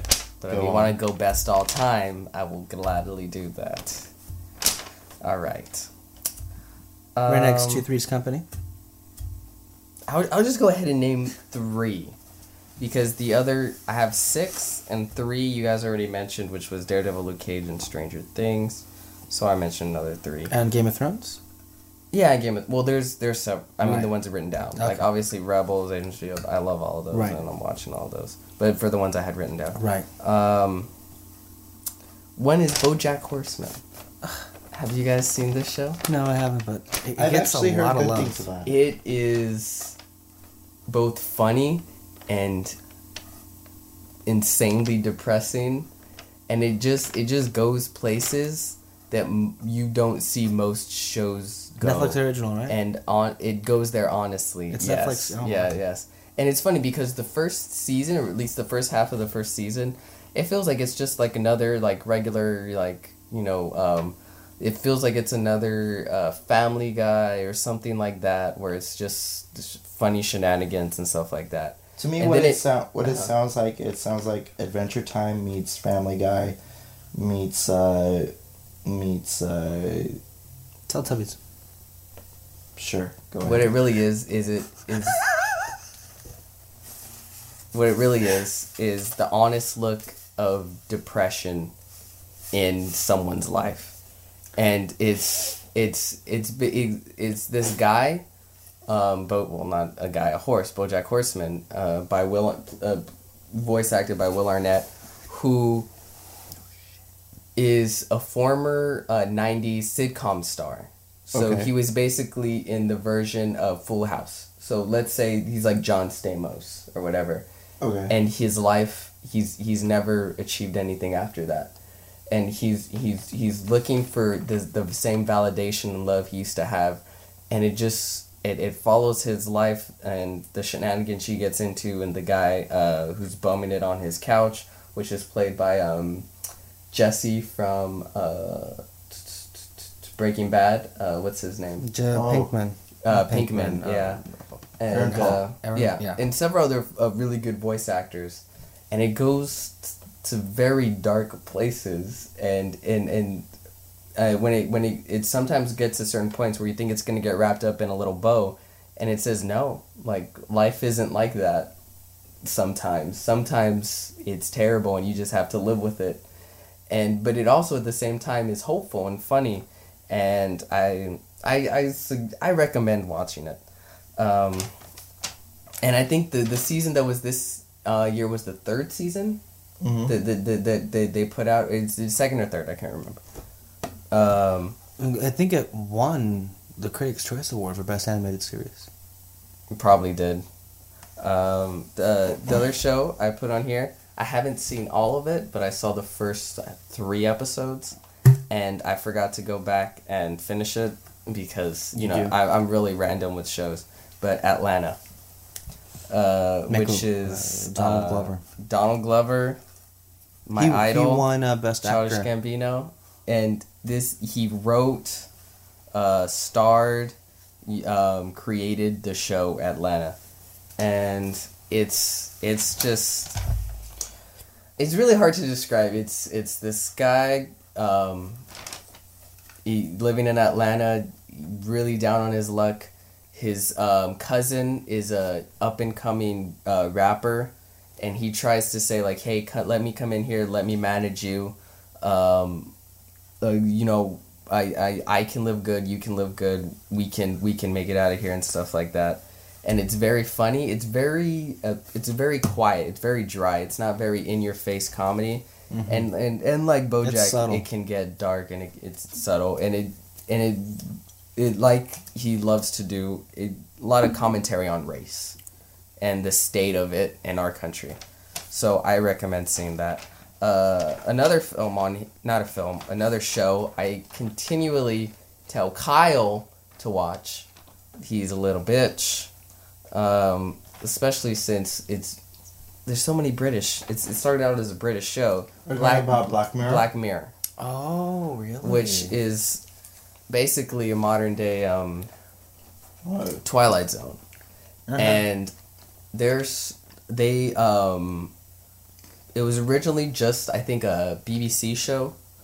Netflix picked it up? They put it on Netflix, and that's where I originally saw it, and I loved it. Mm-hmm. And then they had like a Christmas special that I think Netflix Isn't it still going? Yeah, but then this year they had a full season. I think 4th season, which was 6 new episodes. And moving because before when they had a series instead of a season, it was only 3. And each one is the same sort of with like Sherlock. It's like an hour and a half or something or just an hour, but this one it moved to 6, so it's a lot more. They got really good talent. The first episode of the new season stars Bryce Dallas Howard as the lead for that story, and each episode is a different story, and it's all about technology and the way it impacts our lives. And you would think stories like that would get old, but they're incredibly fresh, interesting, well-told stories. The first one is about social media and the way we put so much emphasis on it. And after I saw it, I was like, okay, like they didn't miss a beat jumping from the BBC to Netflix. It's all good, and the rest of it, I really just enjoyed. That's the most talked about show at UCSD. Is it really? A lot of people I've met bring it up whenever. Oh, and you don't watch it. Watch it. There's other shows I think I could name, but I don't think they had a season this Or I don't think Kyle can bear it any longer. He looks like he's ready to give up. Yeah, okay. I'll wrap it up there. No, go on. No. That's all I had written down. But that's 3 really good shows from this year that you guys should definitely check out. How long is this podcast again? We're almost going on 3 hours, guys. All right. And we haven't gotten to the obituary. All right. That's another year worth of. Let me go over some of the people we've lost over the span of this horrible 2016. horrible year. We lost. Come on. Oh, okay. We lost Prince. We lost George Michael. We lost David Bowie. We've lost Alan Rickman. We lost Kenny Baker. Those hurt. Anton Yelchin. That one really hurt the most for me. We lost gold Hollywood icon Debbie Reynolds. Did I say David Bowie?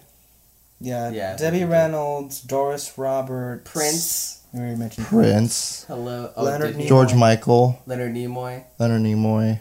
Just like these really big icons. I mean, And also, lest we forget, Carrie Fisher. Didn't you say her? No, not yet. Oh. I said Debbie Reynolds, but I didn't say Carrie Fisher. That one really hurt for me the most. That was just sad. That one, it did like create a cloud over the entire day. Like I was legitimately sad because of it. Yeah, because the physical representation of Hope died. Thank you, Oh, 2016. Hope! You forgot to mention Hope. That was a big loss. That one really hurt me. When did it actually die?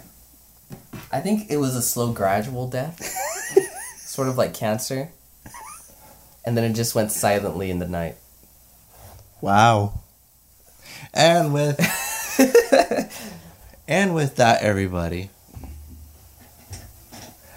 I think that it is a perfect time to. You know what? What are you doing? I'm not gonna play us out. I'm gonna have Tori Kelly and Kermit the Frog, as always, take us out. Good night, everybody. Cut the feed. Have a wonderful 2017. You just ruined this. I'm your host, Kyle Lira. Stay under the spotlight, He's so people. pissed. Should I start? Why are there so many songs about rainbows? And what's on the other side?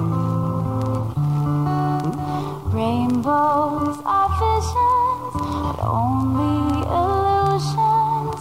And rainbows have nothing to hide.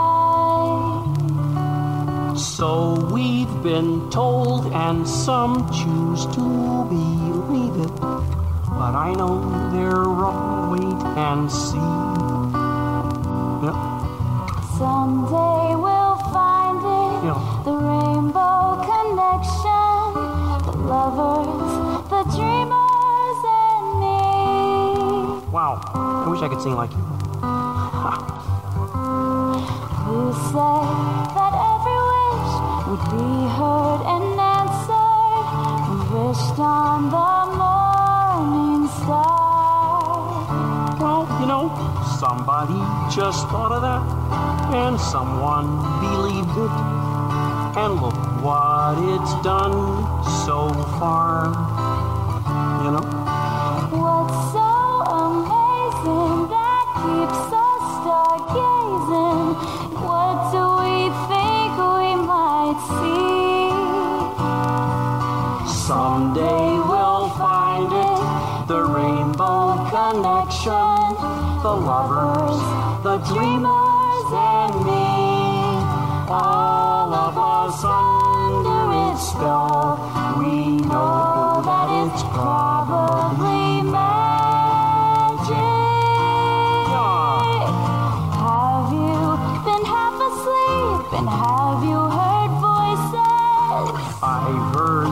someone calling my name. Is this the sweet sound that calls the young sailor? The voice might be one and the same.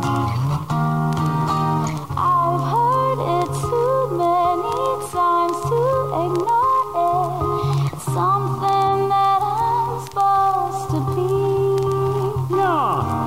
Someday we'll find it, the rainbow connection, the lovers